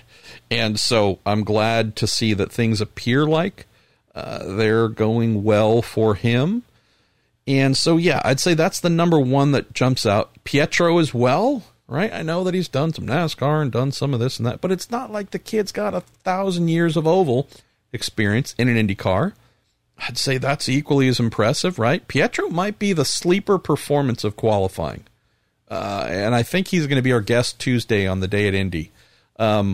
I think Pietro's performance in P13, I'm feeling some kind of way about that. I think he did something we need to really recognize. And, obviously I hope or wish that we had the kid in the series more often, but I think there was something that he did something good. And that jumps out. Trip, I'd say, what else? The Ray Hall Letterman Lanigan team, right? I thought they would be a little bit stronger than they were. Not like there was badness there. I mean, they're kind of mid-pack. We obviously know that they can win from mid-pack. That's not a concern. But just, I guess I thought I was going to see a little bit more, but didn't. So far in qualifying is more what I'm speaking about. Scotty McLaughlin again, lead Penske driver. You know, that's been a topic we've covered, but if the guy were to retire tomorrow from IndyCar, we'd still be talking about, hey, you remember that time when the dude showed up and was best of all the Penske guys on his first time at the race that matters the most to Roger? That's freaking stupendous. Where else? Where else should we look here? J.R. Hildebrand? I thought our man J.R. being top among the Foyt cars was... I expected our boy, Mr. French Fry, Mr. Bourdais, to be P1 there. Marco, oh boy, I don't know what's going on there. Just listening to what they share over the radio, reading some of the quotes, post-session quotes and whatnot, it just really looks like Marco's not in a super healthy headspace. And I apologize if I'm using the phrase headspace a lot. I don't know why, but old, angry, confused, frustrated, venting Marco is who it looks like has come back after a 6-month plus break. And I really thought it was going to be the opposite. I thought it was going to be Zen Marco. Was hoping, at least, it was going to be Zen Marco to then get the most out of himself. I know the car hasn't been fast. I know its lack of speed is not all down to him by any stretch.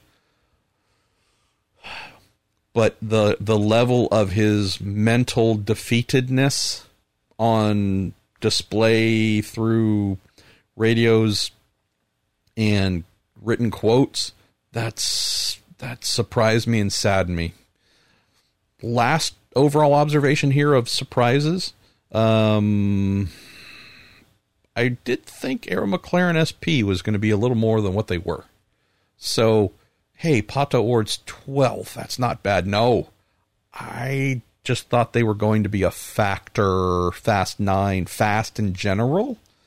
I know they've had some decent stuff, if we're talking running in packs and toe speeds and whatnot, but you know, famous last words, we'll see what happens. But probably the biggest shock has been our man, Mr. It Is What It Is, Juan Pablo Montoya. Slowest of the three, and slowest by a decent amount, starting 24th, with our friend Craig Hampson, who's a Hall of Famer in terms of engineering. It's maybe been the one, like, I thought Arrow McLaren SP was going to be agitating in the Fast 9. And I don't know if I thought JPM was going to be there, but 12th, 13th, I don't know if I had anything in my head painted for him lower than 15th. And the fact that there hasn't been much speed that I've seen in practice, and he ended up 24th, kind of out of the frame a bit, that does surprise me. So yeah, those are the main things that come to mind, Trip. But I do love the Max Chilton observation here. I don't know where they're going. I'm hoping to find out. I hope they're around for a long time, but as I've said recently on the show, it just appears like every year it gets harder for them. And whether it's finding sponsorship or drivers, other than Max, it's not getting easier. Okay, what else are we going to rattle through before we say goodbye? And we're actually, I think, going to be pretty close to 2 hours here, maybe just a little touch over. I'm actually going to work my way up from the bottom. Steve Sell says, you did not call out Scott McLaughlin for saying me personally during your interview with him. Oh, you're so right, Steve. And I knew, and I'm thankful for you. I knew someone was going to call me out on that the minute he said it. And you should, rightfully so. I appreciate you keeping me honest, Steve. I got a little bit of a reason, a little bit of an excuse, which I alluded to earlier in the show. yeah, we had to record it twice, and it gotten to be late, 9:30 his time in Indy when we did it. So I can tell you, he did not say the phrase, the one that I hate the most because of it being a redundancy, but it's become the official hashtag of the show, hashtag me personally. He did not say it the first recording. Wasn't there. And so when I reached out, just texted him, said, hey, mate, again, I'm apologizing to you because we spent time, you spent time, and I'm sorry, but it was wasted. So, you're not going to see it. It's not going to go up. Just want to let you know. And again, he's such an amazing guy. He's like, no, mate, let's do it again. And I knew that he was like chilling on the couch with his wife, drinking, maybe not a beer, but something comforting. And I'm like, I wouldn't do that. If I was you, I wouldn't do that for me, but you're doing it. So it's amazing. So that's why I didn't call him out, because I owed him one instantly. And he fired that off like right away in the second recording. So yes, you're right to call me out, Steve, and I appreciate it. All of you, call me out. Hey, you idiot. I mean, granted, plenty of you do. Not always on the show, but, social media, direct message, whatever. I love it. Look, y'all know I'm an idiot. You accept me for all my massive failings, and I love it when you give me grief when you should. So, yeah, if this had been in the first episode, I would have. I genuinely would have, Steve. But when he said it, I had a instantaneous million-mile-an-hour conversation and reconciliation with myself. Oh, man. I gotta stop him. I gotta get him. But I can't, because he's doing me a favor by doing this again. What am I going to do? Piss him off and have him go click? So, yeah, I had to eat that one. But anyways, maybe I'll get him a hashtag t-shirt from TorontoMotorsports.com that has me personally on it as a little thank you corrective device. Let's see, working up backwards. I already covered this a little bit, but let me see if there's anything in here that would be of interest. Talking about Top Gun Racing, a pal Daniel Ingleton is back. Daniel, you're a busy man this episode. MP, was the reason why Top Gun Racing didn't have a title sponsor because they needed to make the show before the company fully committed? I don't know. If I had a better relationship with the people who own the team, I might know. But I don't, because I was not kind or accepting of a lot of the earmuffs bullshit they were floating last year. There was a lot of smoke and mirrors and nonsense, and a lot of puffing of chests and claiming of nonsense. And, they're more than welcome to do it, and did. I just don't necessarily have to swallow all of it. So I don't know. I can tell you this, as I understood the Navy sponsorship, which they teased, suggested, and whatnot many times last year, I had heard that had disappeared a little while ago, that just certainly wasn't happening. I'd heard, again, these are rumors, not claiming that they're accurate, just sharing what I'd heard. I'd heard that there might have been something from Big Machine Records, something related to the Nashville GP, where I believe Big Machine Vodka, Big Machine Records, and all that was going to be involved. I'd heard there could have been a couple things that had come through. Instead, what I'd heard is they were coming into the event on financial fumes. Don't know if that's accurate, but since they had, I believe, no sponsorship on the car, and again, maybe there was a little thing here or there, but nothing that I could see that said anything other than Top Gun Racing in the high value areas on the car for sponsors to buy. I didn't see a thing. So as I had heard, they were coming in really limping financially. Could that have been a reason why they didn't run a ton in practice? Maybe. I don't know. By that stage, you go, well, you've paid for the engine lease, you've covered off the tire bill, you've done a lot of things. So, I can't think of many reasons why you would not run if you've come that far. But regardless, I don't know. And to be really honest, I don't know if I have the interest to find out, Daniel. That's why, Daniel Summersgill, you're question of what do you think of their first attempt? They did better than I expected by not disgracing themselves. Anderson has potential in a good car. Was there any reason why they opted to miss practice time on Wednesday when they could have been out running? Yeah, they gave reasons, but again, there's no argument for not running. Just none. Sitting out, I was there in 98 with our same Indy Lights derived TKM Genoa team. We had to sit out for a couple days leading into qualifying because we had no money to run. Truly, we had no money to run. We had one engine, couldn't really afford to put miles on it, couldn't afford to do much of anything. We had to sit because the business did not have money to go onto the track. And so for the entire duration of practice. So we had to prioritize when we did to then run. Again, was that something involving their reason on Wednesday? I don't know. I'm not trying to be a dick here, but the people who keep score, whether it is of your lap time or your lap speed, they don't ask why you didn't make the race. They don't care.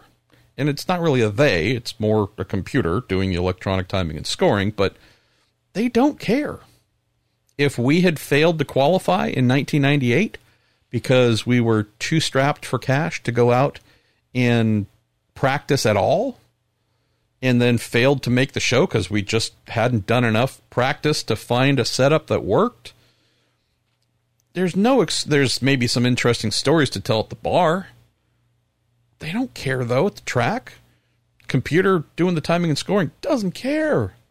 Come up with any and all the reasons, even if they're the best, right? Hey, overnight, a Wolverine got into the garage and chewed through every wiring loom and ate the intake plenum and then swallowed it by digesting sixth gear. You go, that's the worst thing. It's pretty amazing that a Wolverine did that, but what?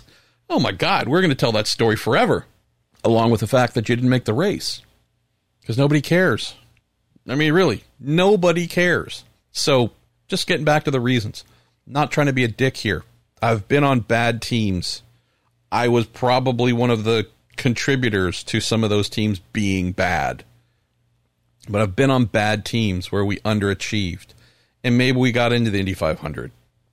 That happened twice in my career, where the team just kind of crappy, like really not great, but we did enough things right to get in. But I've been on bad teams, and I've been on a team that failed to qualify for an IndyCar race. Wasn't Indy 500, but failed to qualify. And we didn't like it. Afterwards, though, I know most of us on the team were honest with ourselves and said, yeah, we didn't deserve to be in the show. We didn't deserve to be in that race. Not only were we not fast enough, we weren't even close. There are so many things that were dysfunctional. Not there, not in the race. I stood up on top of the grandstands in turn 1 at the 1999 IRL race at Walt Disney World and spotted for my boy Steve Knapp, right? Never spotted before, but hey, it was the IRL. It was Walt Disney World. Steve Knapp. Steve can do anything. That guy's incredible. So, hey, was I the best spotter? Absolutely not. I was probably garbage, but I did pay attention for the whole race, and I don't remember where he finished. Think we might not have finished the race, but whatever it was, they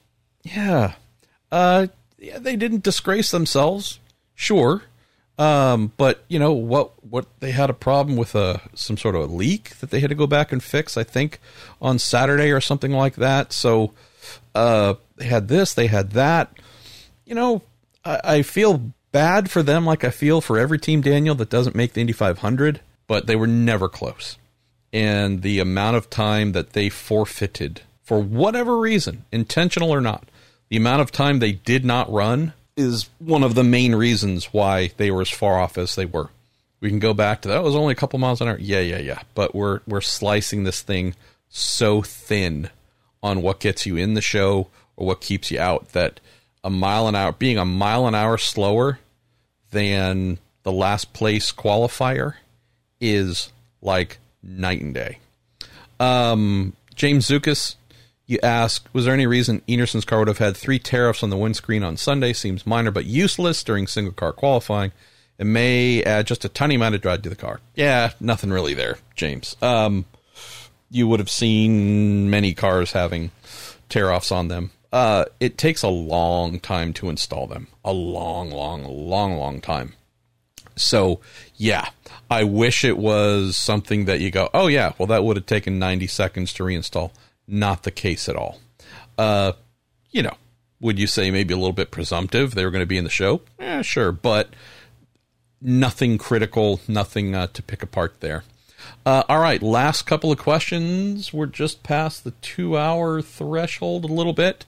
Let's see. Where do we go here? Daniel, you're back. Do you know what has gone down between Carlin and sponsor Gallagher Insurance? As it was mentioned on the Peacock broadcast, during one of the sessions they had parted ways. Is this any way connected to Max missing the Indy GP? Or just coincidental? Are things okay at Carlin? I assume they're okay at Carlin. I don't know otherwise.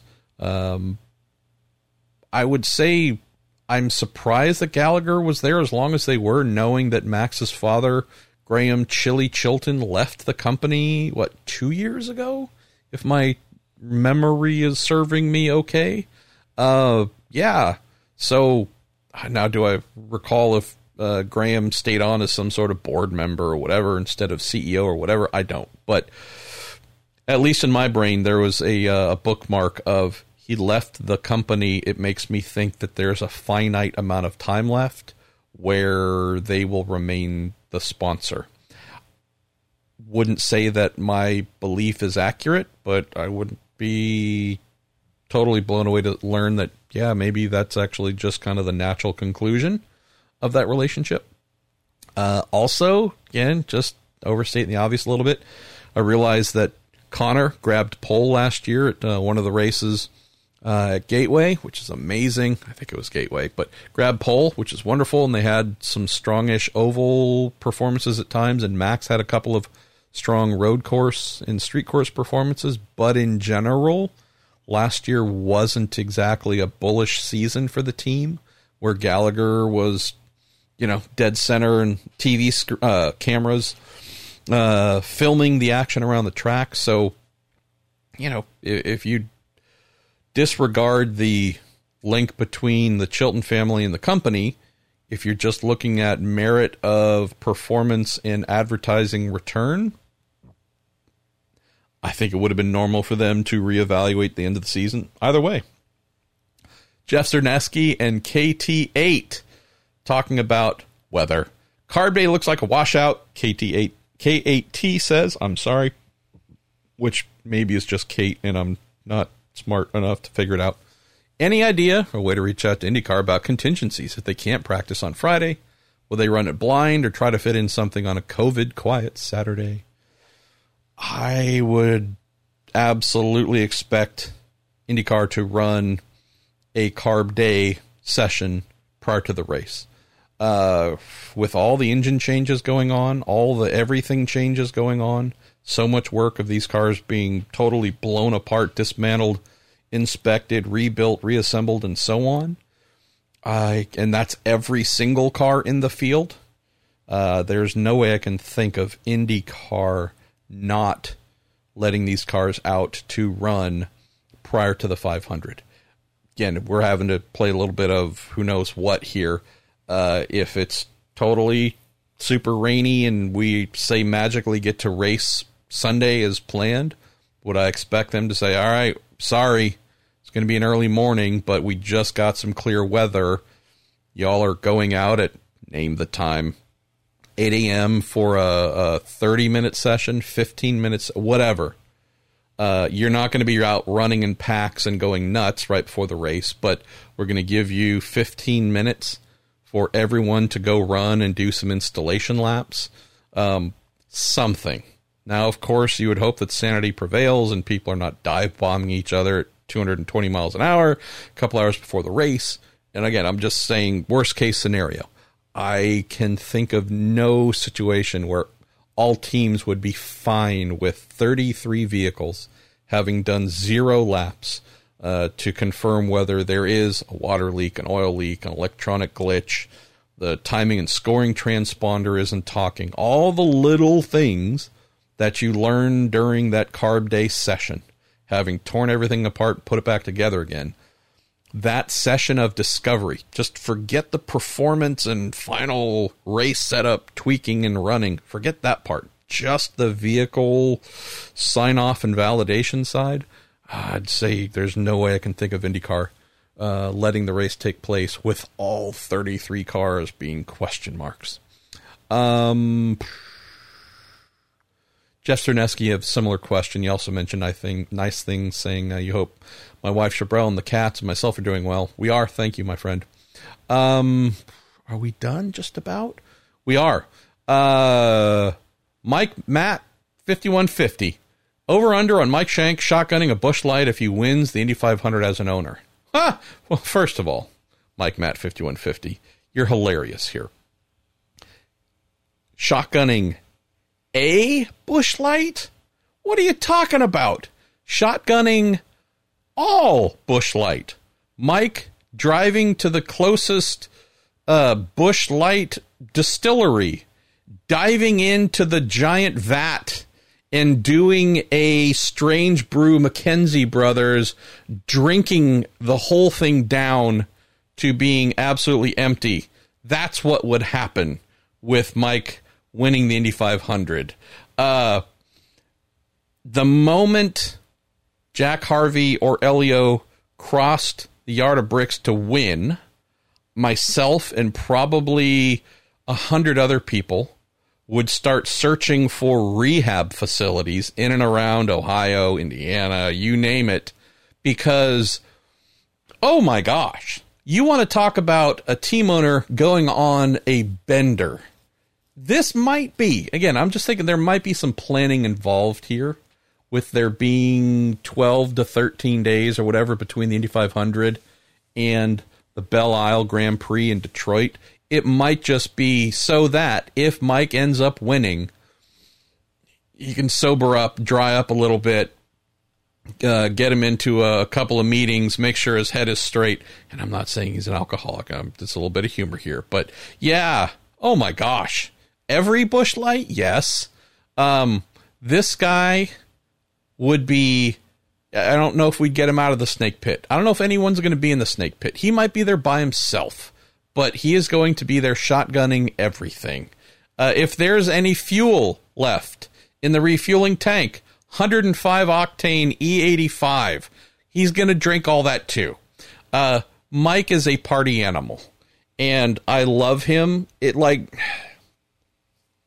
If Sammy Hagar, who's one of his friends, and he loves everything Sammy does more than anything, but if Sammy Hagar was a IndyCar team owner, he'd be Mike Shank. And I don't think Sammy acts, but if they were to ever do the Michael Shank story, Sammy would play him, right? So, that'd be amazing. I just love this. Richard Brown, you're bringing us back to something a little bit more serious. I was a little confused by the descending qualifying speeds lap to lap. Is that just a temperature issue or something with the tires? I seem to remember a lot of drivers finding their fastest lap on lap 3 or 4 back in the day. Yeah, I've gotten this question a couple times in recent years, Richard, and I guess that's the case. I'm forgetting a little bit, but I'm also thinking about back in the day. A lot of differences, too. In some cases, you could maybe have a little bit more boost.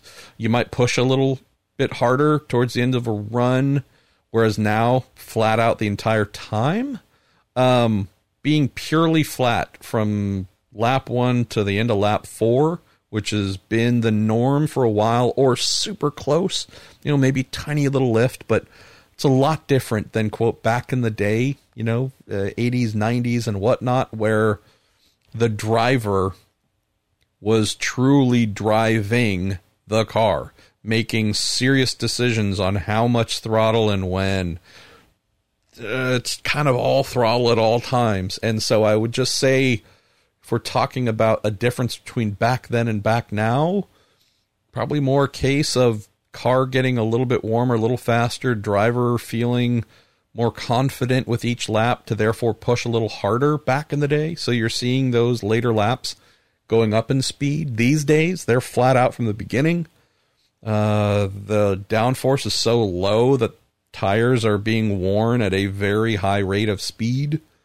Things start wiggling around, as we saw with Renus and quite a few others.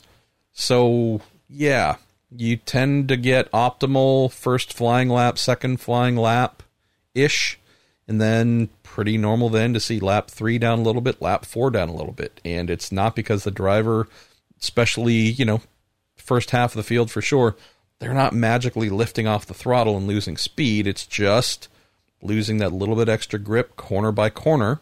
And yeah, over those last couple laps, 2 laps in particular, tend to just have a little bit of fall off. So that's where the judgment of quality is how little drop off there was over those 4 laps. And the notes of surprise for some drivers was, whoa, Dixon, good example. Guys on the pole. Lap 1, crazy, super fast. Wow. You get to lap 4, definitely down a little bit, right? I mean, no arguing that point. If you think about what he did, how he did it, etc., he was looking like an absolute lock and guarantee for pole, and that last lap was a little bit sketchy. Sketchy? That's the number one kind of most commonly used word, I think, during this year's Indy 500. You look at that last lap, and he lost enough speed to where, boy, he just barely ended up ahead of Colton Herta. So I would say just a perfect example here of exactly what we're talking about of, that drop-off is normal. You just don't want it to be totally insane. All right, I think we're going to close here. Will Velkoff and Jeremy Lorton, you're asking about some of the details and typical setup changes made to the cars between qualifying and, say, Sunday night practice, both mechanical and aero. In general, and again, I'm just talking general, you're just going to be adding more downforce. That more downforce will then often need a little bit more mechanical control, right? If you think of the springs on the vehicle, on the 4 corners of the vehicle, depending on how much additional downforce you're adding to the car, you're going to need some extra spring, very likely, to manage that extra downloading on the vehicle. You're probably going to go a little bit more aggressive on your suspension settings, your alignment, to get the most out of the thing in qualifying, and go back to a little bit less, oh my gosh, this thing is turning like mad and everything's just on a knife edge of performance, to, okay, I could do that for 4 laps in qualifying. I can't necessarily do that for 200 laps of a race. I don't want it to kill me, so could you please go back to the alignment where it's not trying to murder me the whole time? So those are just some general things, and pretty normal as well, Will. It's also why, if you think about those who get through the Fast 9 and don't land on pole, you tend to see them getting out for that session 2 hours later, that final session that we had, a little bit faster than the pole sitter, right? Wasn't Dixon one of the last ones out? Maybe the last one out, I'm not sure. Or I don't remember exactly. You got to sit there, you got to do the interviews, and you pose for the photo, and they do a full big photo Monday morning with the full crew. But, there's a little bit of pomp and circumstance that takes place.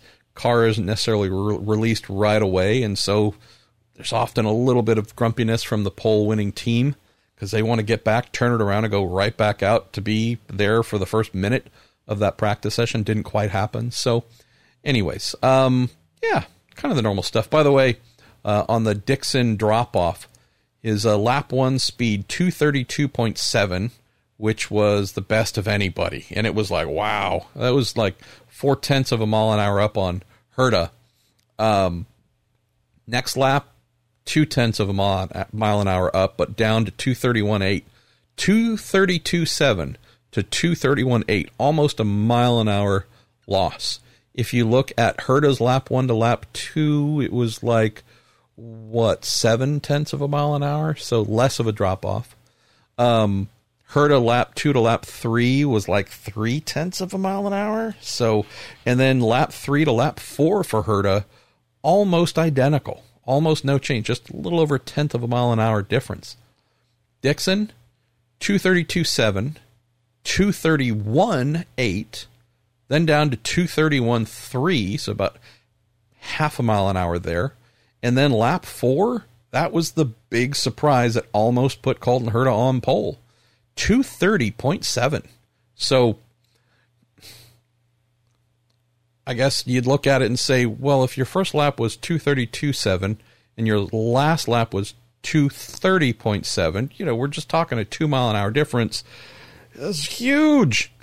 It almost lost Dixon the pole. He ended up getting the pole by 0.03 of a second for that average. So, again, just coming back to the little numeric example. All right, we're going to close here with our pal Jamie Rowe. Thanks to you, Jamie. Do appreciate you. You did something sweet, just sharing the wish you could be here, wearing one of our podcast shirts last weekend at the Speedway. Said it was great sporting that MP Podcast Toronto Motorsports t-shirt at Fast Friday. My question is, where will the merch trailer be for the 500? Because I will support those who support the podcast. So I know I mentioned this at the outset. Wanted to save this one for last, though, Jamie. Not only to reiterate, they're right outside Turn 1 by the USAC office, which if you're familiar with Indy, you'll kind of know where that is. But in general, the roundabout coming up towards Turn 1 and the main Speedway office there. But I mention this because of not only those new Willie T t-shirts that will be available for the first time anywhere this coming weekend, 28th through the 30th. So go there directly to the trailer to get them. They're also available on TorontoMotorsports.com. I don't have the link in front of me, but if you go there and you type in Willie T Ribs, you'll be pleasantly surprised. But go there and see them. But what we're trying to do, and the reason I want to close with this is our man, Mr. Ribs, said he would absolutely do his best to come by and spend some time there and sign some t-shirts, sign some whatever, sign you name it. And I don't want to name all the other drivers that we hope and think are going to be there, but I know that our man Derek Koska, the TorontoMotorsports.com man himself, has indeed been speaking with a couple of drivers.